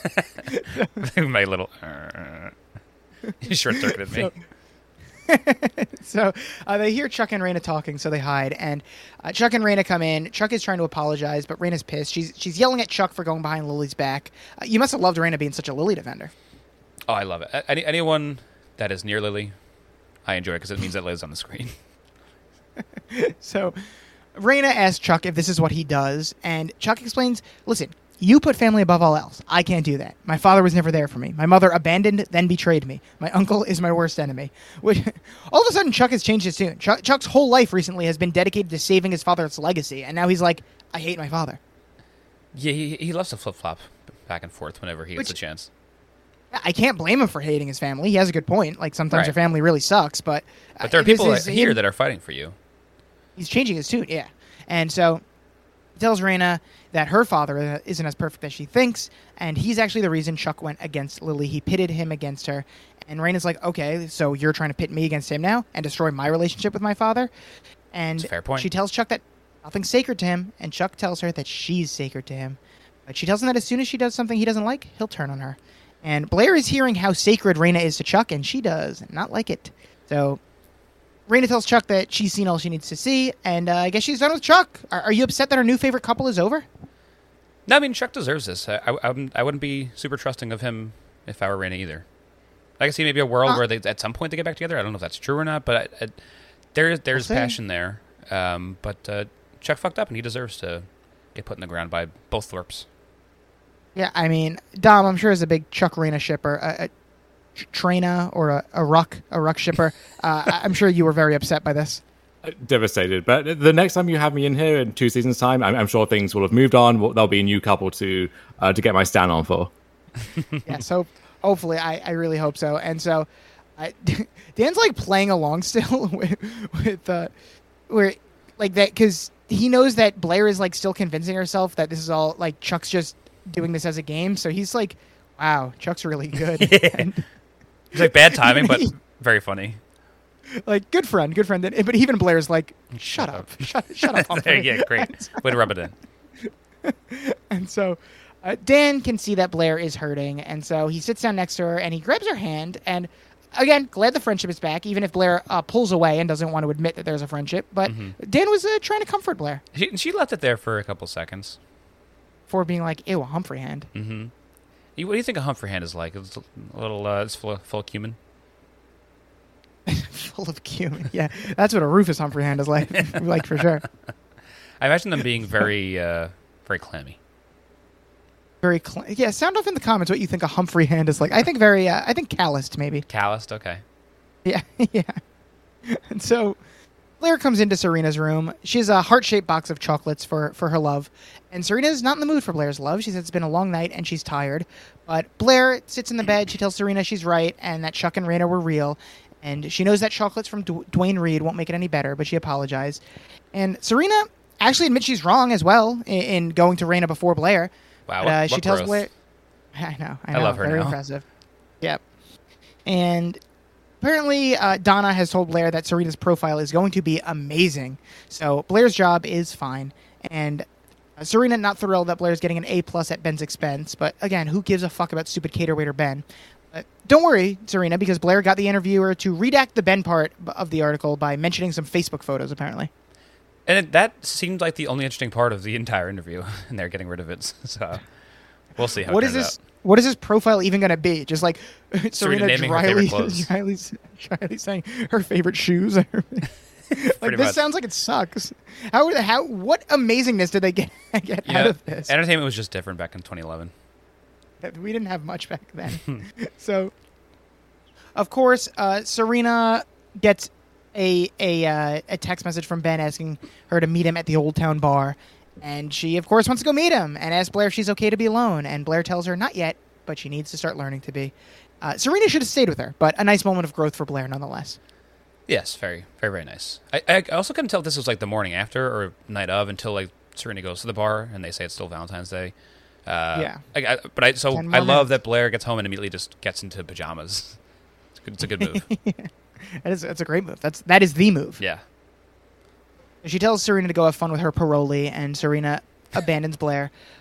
Blair gets a text. Serena says maybe it's from a secret Valentine, but it is from Dan. Brendan. So yes. This relationship you've been shipping, is it materializing into something that seems to be a little bit of a hint? Blair seems to be trying to move on from Chuck now. And someone who's been helping her move on from Chuck. Could be him. Dom, if you had to pick Blair and Chuck or Blair and Dan? I'm trying to think which has a better portmanteau. I mean, Bark or Bluck is pretty good. The ship names in this show are really not the best. No, they really aren't, are they? Dare, Bland. Frankly, I have not been impressed with what I've seen of Chuck so far, so if I was a Blair stan, just for her sake, I guess I'd go with Dan. Although, having a first name as a last name is pretty sus, and especially when that name is Humphrey, so really some difficult choices there. Yeah, I think that does. I love nothing. Go on. His name should be Humphrey Daniels. Well, for most of the episode, I thought his first name was Humphrey, so he could have been Humphrey, which is incredibly sus. But I just love nothing more than a enemy to friends, and now like I don't think I've ever gotten on a TV show enemy to friends to lovers. So I'm just loving this trajectory so much, and I can't wait to see it to come to fruition if it does for real. Because they really been usually this show doesn't take their time when they're introducing a new relationship. It just like kind of happens within the same episode. Right.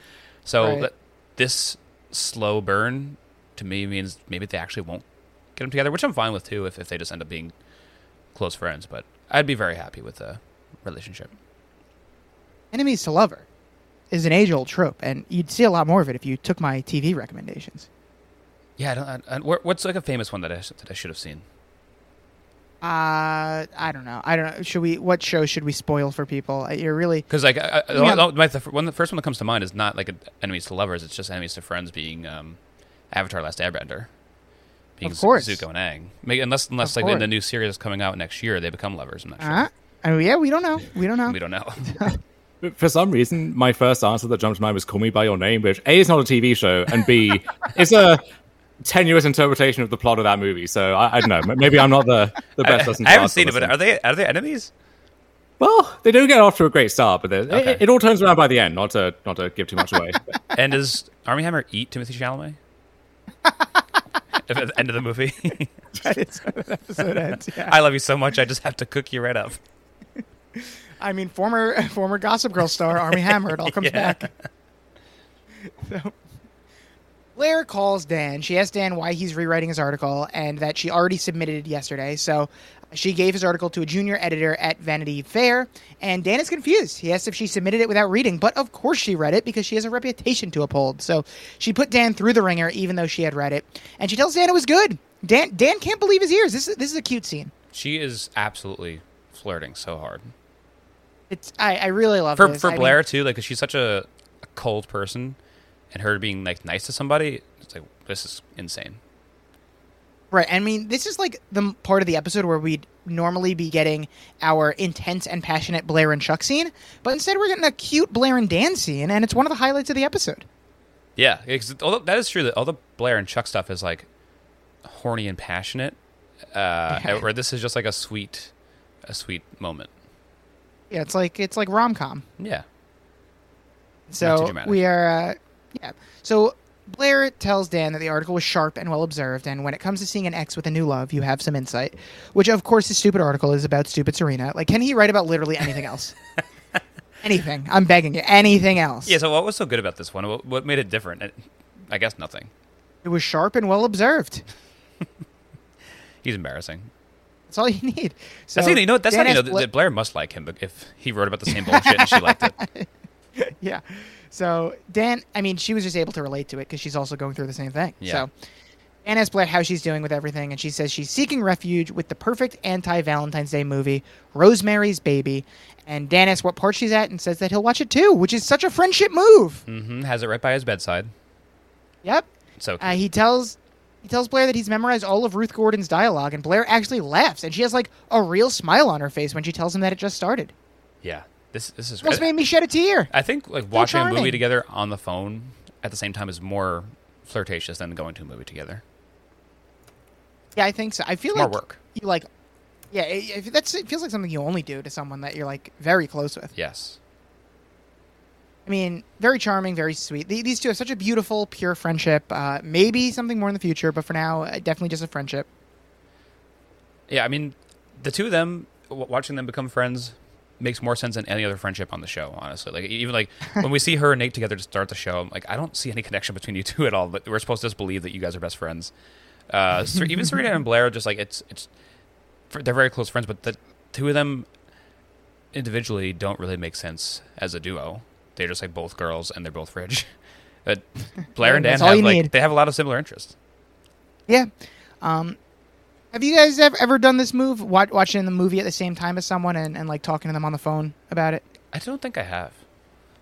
I haven't, but when I know it was a big thing, during COVID, of course, for Yeah. obvious reasons, and a lot of couples like do it when they're apart or if they're long distance or whatever. And I always really liked the idea. It felt very, even if it's not explicitly romantic, just the idea itself feels quite romantic. to me. Yeah, I agree. You've done it with High School Musical, right? What? You've done it with High School Musical with Chappelle and Ligori, I think. Oh yeah, we did. We Famously. were on the same. We did the Disney Plus like watch along thing. Yeah, we watched High School Musical and chatted about it. Should have recorded some commentary for that. That probably would have been a hit. Good. I can't believe you remembered that and I didn't. I thought that's what you were going to bring up, and then you didn't. I was like, I guess No, I'll I was say it. going to say a big move. Yeah, I used to, if I was just like texting someone and they were watching something, I'd be like, oh, I'll throw it on too and like text them about it, but not Not really go the full phone phone call. call. I mean, me and Lita famously, we've had a video call together while we were watching the famous Adam Brody movie, Growing Up Brady, where he played the actor who plays Greg Brady. It was a really bad. It was a really bad movie. But she does love Adam Brody, and in that movie, Adam Brody was 20 when that movie filmed, and his love interest was 14-year-old Kaylee Cuoco. Ooh, So that wow. Just another guy trying to sleep with the students. You can't get away from it. Can't blame him. Oh, we also, me, Lita, and Kirsten, also friends of the pod, also watched the other movie that the Promising Young Woman when that came out. Okay. Yeah, we did that. So you only do it for Adam Brody movies. Yeah, pretty much. Pretty much. If there's an Adam Brody movie out there, Lita is going to want to watch it. So Chuck, Nate, and the captain are hanging out drinking in the pool room, of course, where these meetings happen. And Nate just like hangs out with his dad now, still never leaves the pool table. This is just what they do. And Captain says he needs to find something between manual labor and high finance now since he ruined his chance with Thorpe. And Chuck wishes he had a company to put Howard in. And Howie realized that Goodman one and good Sons thing, is hiring. Howie realized that the one good thing he realized tonight is that he still got game. I thought he was going to be like, I hooked up with that chick that Nate was talking to tonight. Sorry, buddy. I mean, what game does he have? He went and got fired.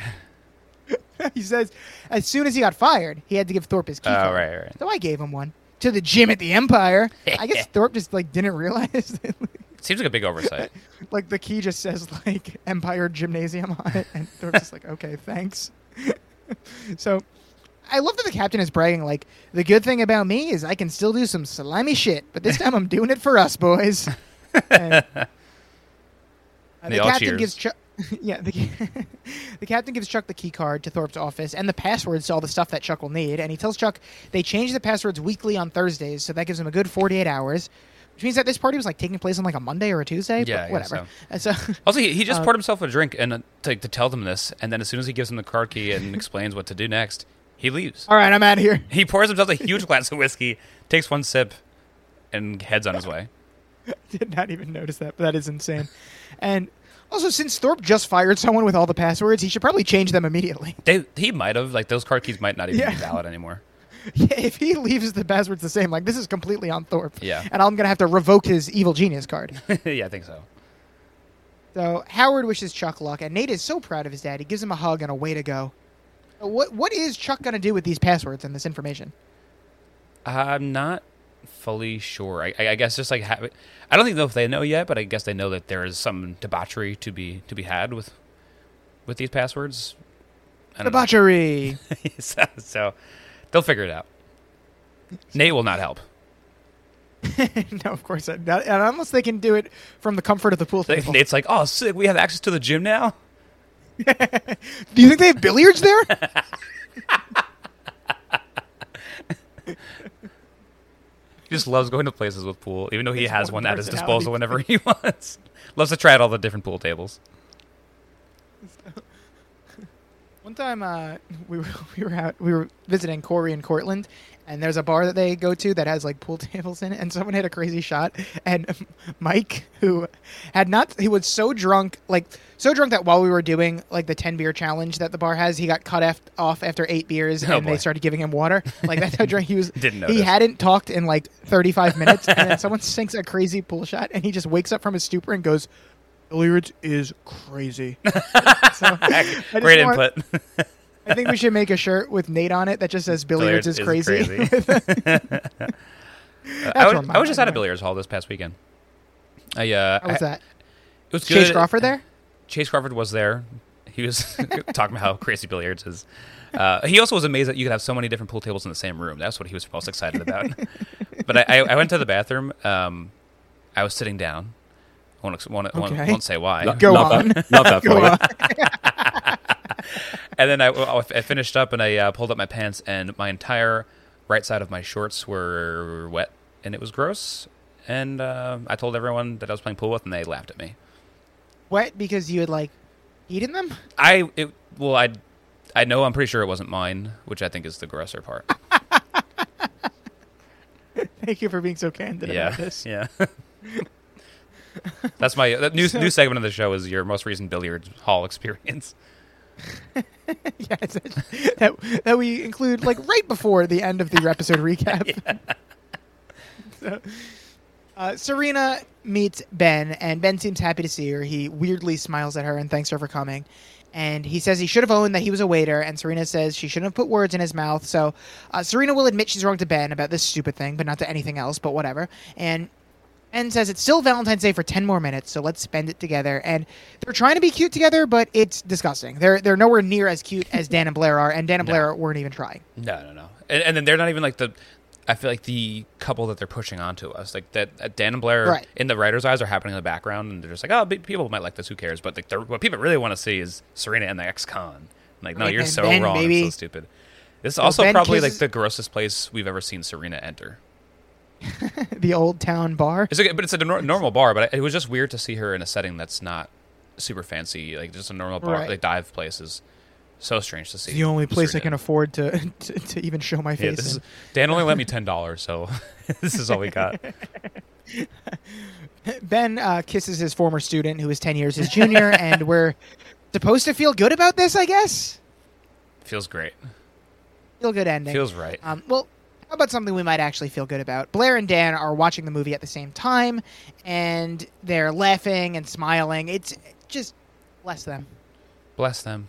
So charming. So sweet. And I'm in love with them. Speaking of charming and sweet, Eric is talking to this random girl and complaining about all the hugs from strangers he got on Valentine's Day. We saw nothing of this story. We saw Eric mention it at the beginning, and then we see the aftermath of it. And the girl his oldest friend, this random girl that we've never seen, tells Eric that a guy came by earlier asking for him. Cute guy, brown hair. You said you'd know who he was. He's waiting around the corner. And Eric says he's going to go, and the girl is very supportive and excited for him. I, again, don't know who this is, but good for her. Yeah, I guess it's not super important. We just need someone to help Eric get trapped here. I feel like Eric could have just been walking. Yeah, that's also true. Just walk down the street. We don't need him to have an excuse for Eric walking. Don't need nameless person to tell him where to go. So Eric goes around the corner expecting to find Jonathan, the only cute guy with brown hair in the city, also famously the first ever gay person. Mm-hmm. It's not Jonathan at all. It's our old friend Damien, who asks, "Miss me?" And he confronts Eric about Dan and Nate ratting him out to his father. Now he's under a microscope, which is a big, big problem. And he tells Eric that it's also a problem for him. Remember all the stuff that you told me about your mom and Ben? Well, perjury is a felony. And, well, Lily could be spending a lot of time in jail if say I were to tell everybody. How do you feel about Dirtbag Damien threatening to put Lily in jail? I mean, it's an interesting wrinkle. He's definitely a scary dude, and it seems like he's becoming more and more unhinged, so that could be interesting. Yep, so Eric is left speechless, and Damien tells him, here's what we're going to do, and just, grabs Eric and takes him with him. And so, like I said, Damien is still with us. He's not going anywhere yet, and that is our episode. What's going to happen now? What is Damien's plan? Is Lily going to jail?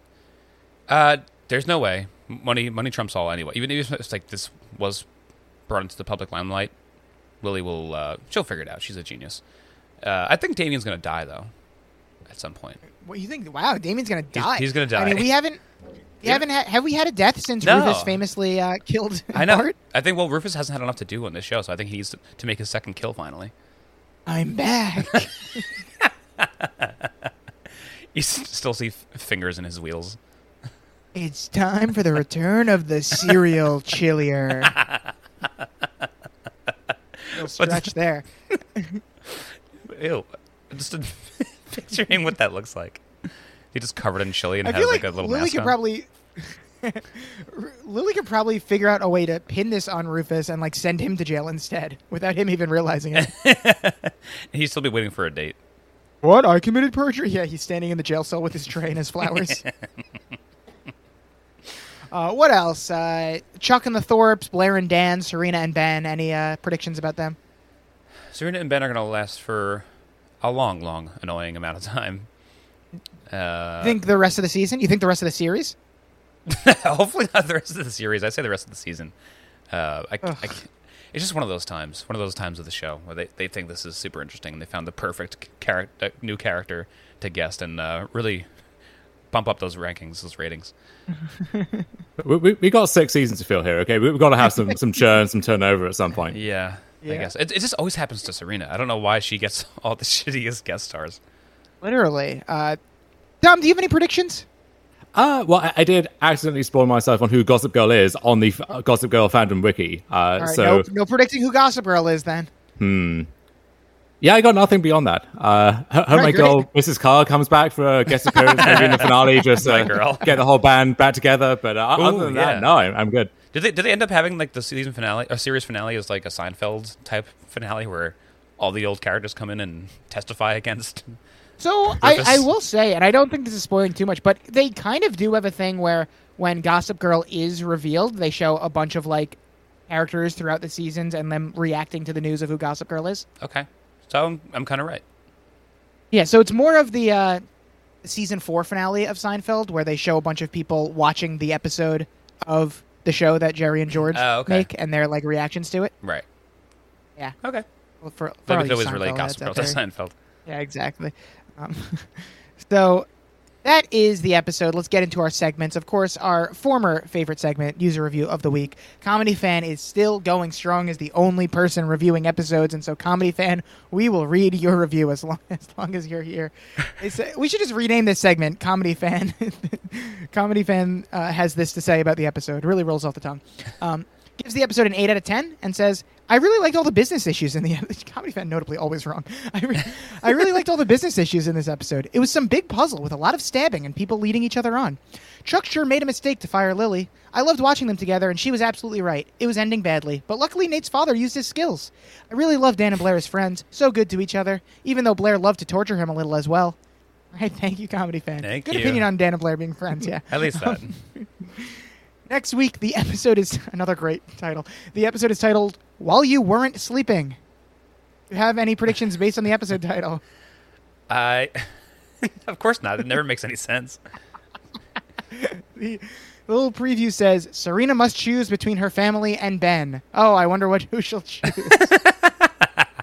It's obviously her family. She loves her family. I mean, if Raina has anything to say about it, Serena will choose her family. Fortunately, I don't think Raina will have much to say. Probably not. Let's do the episode grades. Brendan, you went first last week. I will go first this week. It's a clear step up from last week, which I famously gave my first F last week. It's a fine episode. There's plenty of classic Gossip Girl scheming between Chuck and Russell and Lily and Howie. It's fine stuff, but it's nothing we haven't really seen before. Also, Nate and Rufus are both in this episode purely just stand around. And then there's some more scheming with Blair and Serena and Ben, but of course Serena and Ben drag this back down. The Eric plotline is pointless until the end when we get the Damien cliffhanger, which is a fairly average cliffhanger as well. So the episode is pretty average, except of course for the Blair and Dan stuff. And I was so happy to see the Blair and Dan friendship again after taking last week off from that. And I enjoyed it so much that I think it takes the episode from an average C all the way up to a B- for me. So I'm going to give it a B-. Brendan, what do you give the episode? Yeah, I more or less agree. I'd say it's maybe even below average, and the Dan and Blair stuff bumps it up for me. So I'll go as far as C+. Otherwise, right. I would say maybe it would be a C- without the two of them. But I enjoy the two of them so much. If this was happening in like early season 3 or mid season 3, I think that's like a good stretch there and around there. But if this was happening on top of all the other good stuff, this could make for some like classic television. I'm very glad that there's something to salvage the other boring bullshit. Because at this point, it's not like a bad show yet. It's just, like you said, like recycled material, more of the same. Yeah. It's just meh. Yeah. So, all right. So you're giving it a C+. C+. What is your episode grade? Well, I don't share your burning hatred for all things Serena, so that wasn't coloring the episode for me. And I also don't some blonde on blonde support. Right. I also don't have 4 seasons worth of potentially better episodes to compare it to and hold it to those high standards. So I liked it. I'll give it I'll go for a B- too. All right, so we're all ballpark buds here around the same area for our grades. A couple of B- and a C+. Let's do the MVP, and I'm between two choices. Big Thorpe really just dominates this episode again and completely owns Chuck. He gets Lily fired. He's going to dismantle Chuck's company. He ruined Chuck's relationship with his daughter. He also fools Howie. But Blair did some great scheming as well, and she was really the only truly great parts of this episode. Like, I actually enjoyed watching her, as always, while everyone else was just there. And her scheme is a success with Ben. She's able to stay friends with Serena afterwards anyway.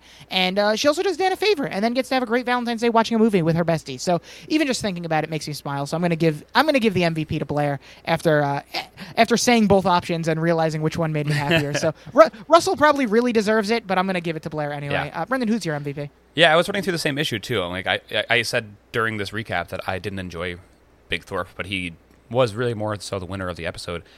But sometimes it comes down to who you enjoy watching more on screen, and Blair did have some losing moments with watching Chuck confess his almost love for Raina, and that was tough on her. But she had someone by her side to help her through it, and is to me growing as a person and opening up her heart to the possibility of friendships with old enemies, and and amazing. I mentioned this off pod, but her outfits in this episode are incredible. She rocks that gold jacket like nobody else, and is becoming overall more attractive than Serena just because she's so fun to watch. So thank you for throwing that in. Yeah, just had to throw that in. And so MVP for Blair. Brendan, you've now given Blair an MVP in 4 of the last 5 episodes. She's the only part I like about the show anymore. She's the only good That's part it. of the show. Dom, who is your MVP of the episode?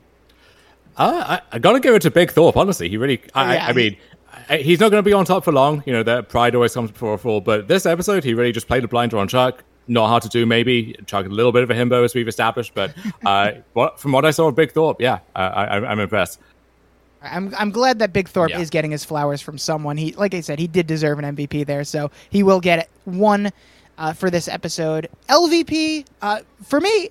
tradition of giving every LVP to Serena or Ben continues, and this week it's Serena's turn. So she meddles in Blair's job for no reason because she thinks she's helping Blair somehow, but like nobody asked you to help Serena. Then she turns down spending Valentine's Day with Blair to spend it with Ben, and she's still with this creepy loser Ben and kissing him in public. Like, she's a dumbass and an LVP. So Serena, it's your turn this week. I'm sure Ben will get one next week. We'll just continue this to the end of the season. Yeah. Brendan, who's your LVP? I mean, it's Chuck for me. All you have to really do is listen to Big Thorpe's monologue to Chuck at the end, and he explains for you why Chuck is the LVP in this episode.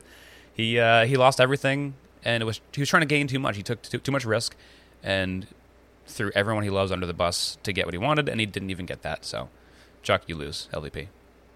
All right, Dom, are you going with Serena, Chuck, or another third option? It's got to be Chuck, right? Terrible episode for Chuck. Probably eliminated from Edric contention now, I would say. And I don't see him recovering from this. It's all downhill from here. Yeah, definitely going to be tough to recover from this one for Chuck. So I'm glad I at least got Serena and LVP for this one. That's going to do it for our segments, except, of course, for everyone's favorite segment, Lonely Boys Theater. You are now listening to Lonely Boys Theater.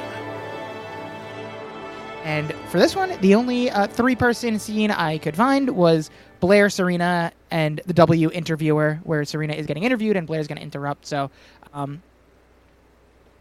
who wants to be who? Dom, you're our guest. Who would you like to play? I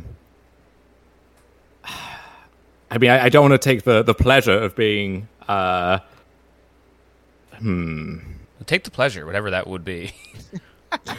Please, you're our guest. Take the pleasure. Take the pleasure. Okay, I'll be. Assign me a character. I have trouble making up my mind here. That's what his real pleasure is. All right, that's for us to tell him the what pleasure to do. is someone else making the decision for you. Actually, you know what? I'll be Blair. What the hell? Let's do it. All right. So Dom is going to be Blair. So I'll be the interviewer then, and you can be your girl, Serena. Brendan. All right, sounds good. All right, here we go. And does everyone have their script in front of them? I'm ready to roll. Let's go. All right. So, as we can see, I am interviewing. Serena, any resort plans this season? Are you still talking to me? Mystique, maybe? I haven't really thought about it. Okay, this is not going well. Shoe of the moment? New brand Louboutin, Bianca. I think I mean Louis Vuitton, Bianca. Are we almost done? My name's not Bianca. Bianca. What? Who is Bianca? The interviewer? Finally, the identity of W interviewer is unmasked. We've been waiting 4 seasons for this. Go ahead, Blair. Blair, whenever you're done prompting Donna. Take your time prompting. Donna's just giving me nothing over here. Have you asked her who her Valentine is? We were instructed to ask everyone. I'm not going to answer that. I like to keep my private life private. But you do have a special someone, Ben Donovan. He's standing at the bar right now. Or make that behind it. Come on, don't be embarrassed, ass. It's okay to date below your line. Madonna and Julia Roberts paved the way for girls like you. Ben's here, but he's supposed to be taking a student to Connecticut. Wow, what a scene. A great job, as always, by everyone. We did it. We really did. And so that's our episode. That's all we have time for, except, of course, for some plugs. But before that, thank you again for coming in here, for becoming the 11th member of the Two Timers Club. We couldn't have asked a better person to have that honor bestowed upon them. Do you have anything that you would like to plug at this hour? I really don't. Just wanted to thank you guys for having me back in here. Based on the current rhythm of having me on, it seems like my 3rd episode is scheduled for after the show officially ends. So not sure how that's going to work out, but yeah. But if this is my final curtain, it's been a pleasure, and I'll see you on whatever the next spin-off show is. Last week, for the first time ever, we scheduled Haley Strong's next episode live on pod. So if you want to claim another episode live on pod, feel free before you sign off. I mean, if we're going to have follow-ups on Ultimatum Queer Love, book me for one of those. Okay, great. Come on anytime. All right. I'm just coming on for episode 2 of Ultimatum Queer Love, whenever that may be. Coming soon. Brendan, what are you plugging? I will plug, of course, our sister show, The Sandy Boys, over on patreon.com/thehappyboyspod. Throw us $3 and you get a whole nother show. What an incredible value. Also, I have just finally started linking the Happy Boys and Lonely Boys, mostly Lonely Boys, t-shirt shop. I don't know the link off the top of my head, but if you are listening to the show, you can just go into the app and scroll down in the show notes, and you will see a link where you can click with your tiny little fingers, and you can go search for all those Rufus t-shirts we had been talking about during this episode. They're all there. They're all a lot of fun. I still need to make that the Williamsburg Weasels baseball t-shirt, because I think that'll sell like hotcakes or like waffles or chili. The waffles, yeah. So check all that stuff out, and you can listen to the Happy Boys, where me and Brian just had a favorite Lonely Boys guest on here. Nicole Fariella joined us to talk about the Spaghetti, which is a Miller High Life cocktail. It's Miller High Life Aperol and some lemon. If you haven't had one of those, it's a great sidewalk slammer, as they call them. So check out that stuff. All right, fantastic. As for me, I think I will. I do have something to plug. I mean, if you haven't checked out my appearance on Bitter Jurors, talking about Season 4, Episode 4 of Legend of Korra, or I believe, as they say, Book 4, Chapter 4, maybe. I hate when shows do that. You're not a fucking book. You're a fucking TV show. Call them seasons. I'll call them seasons and episodes. But yeah, I recapped that one, and I believe by the time this is out, my episode on Bitter Jurors' sister show, Stanima, which is under the Bitter Jurors umbrella, me and Lita talked about, I think, episode 5 of Survivor Season Panama with the great host Christine, talking about the episode For Cod's Sake. So I haven't seen that episode in a while, but I'm sure it was great, and we talked about it, and there was a bunch of Kasaya hijinks that we all laughed about. So check out both of those podcasts on the Bitter Jurors feed. By now, Speak Now Taylor's version's been out for a week, so you're gonna wanna very exciting. You're gonna want to watch that. After Party Season 2 has premiered by now. Oh, okay. So that's exciting. To watch that. And forgot about that. And Brendan, The Bear. What a show. Am I right? Yeah, I mean, I talked to you yesterday, and I still hadn't watched it, so I don't know when you thought I had time between now and then to watch more. Tom, are you a bearhead at all? I can't say I am, although I'm willing to become one. I've heard so much hype that at some point it's going to vault its way to the front of the queue. Yeah, I just watched Season 2, Episode 7 a couple days ago now, and that was a good one. And then I watched... Okay, hold up here. So I feel like I hear this a lot of, like, one particular episode of a show is phenomenal, and, like, you... Yeah. But, like, do I have to sit through a full season and then 6 episodes of a second season to get here, or can I just go in blind and figure it out? I mean, I guess you. I mean, the growth arc isn't going to hit as hard, I don't think, if you don't watch previous episodes. But I think you could appreciate the episode for what it is, just watching that one. But then there is episode 6 also. That's a pretty good standalone episode that people have been raving about. If you wanna watch the craziness of that one, but just watch it all. It's a great show. Yeah, you're like, I mean, if you've heard good things about episode 6 and episode 7, episode 8 is really going to do it for you.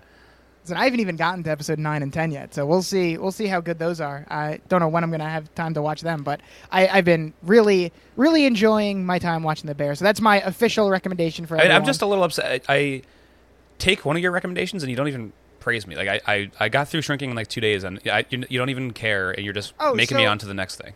Yeah, I feel like you did mention that. When did you watch Shrinking? Last weekend I crushed all 10. Yeah, and when did you mention it to me? Just like offhandedly yesterday? Yeah. And I thought you'd bring it up on the podcast today. Or at least in the podcast, usually you're like, have you watched the rest of this show, or have you started the show? Right. And of course, once I do one of them, you don't prompt me anymore. You watched and I think we could stretch this out to over 2 hours if we really try. You watched Shrinking, and did you love it? Of course I loved it. And then fantastic. I just wanted to say that. I'm so proud of you. No, thank you. Thank you for taking a recommendation of mine and watching it. I wish you would do that with every single show that I mentioned, but I know that you don't have all the time in the world. But yeah, Shrinking was great, right? It was. It's amazing with these Apple TV shows. I think Ali Marchino tweeted something of this nature, of like how for whatever reason, all of the Apple TV shows are just so light, and they know how to make every single character on all the Apple TV shows likable in a weird way. And it feels like we're watching the opposite of Gossip Girl, watching a show where you like every single person. really weird. No, I agree. Every Apple TV show I've watched, I've been a fan of. So, all right, everyone watch Shrinking. Now it's Brendan Ruppel approved. So there you go. Very good job watching. I'm very happy that you did. Thank you. You did watch it. Besides all that, you can follow me on Twitter at MattyFresh24. You can follow Brendan at RuppyPuppy. You can follow his other podcast, The Hoppy Boys, at The Hoppy Boys Pod. And you all can come back next week where we'll be breaking down Season 4, Episode 16, While You Weren't Sleeping, with another great guest. Until then, you know you love us. XOXO. Lonely boys. Bye-bye.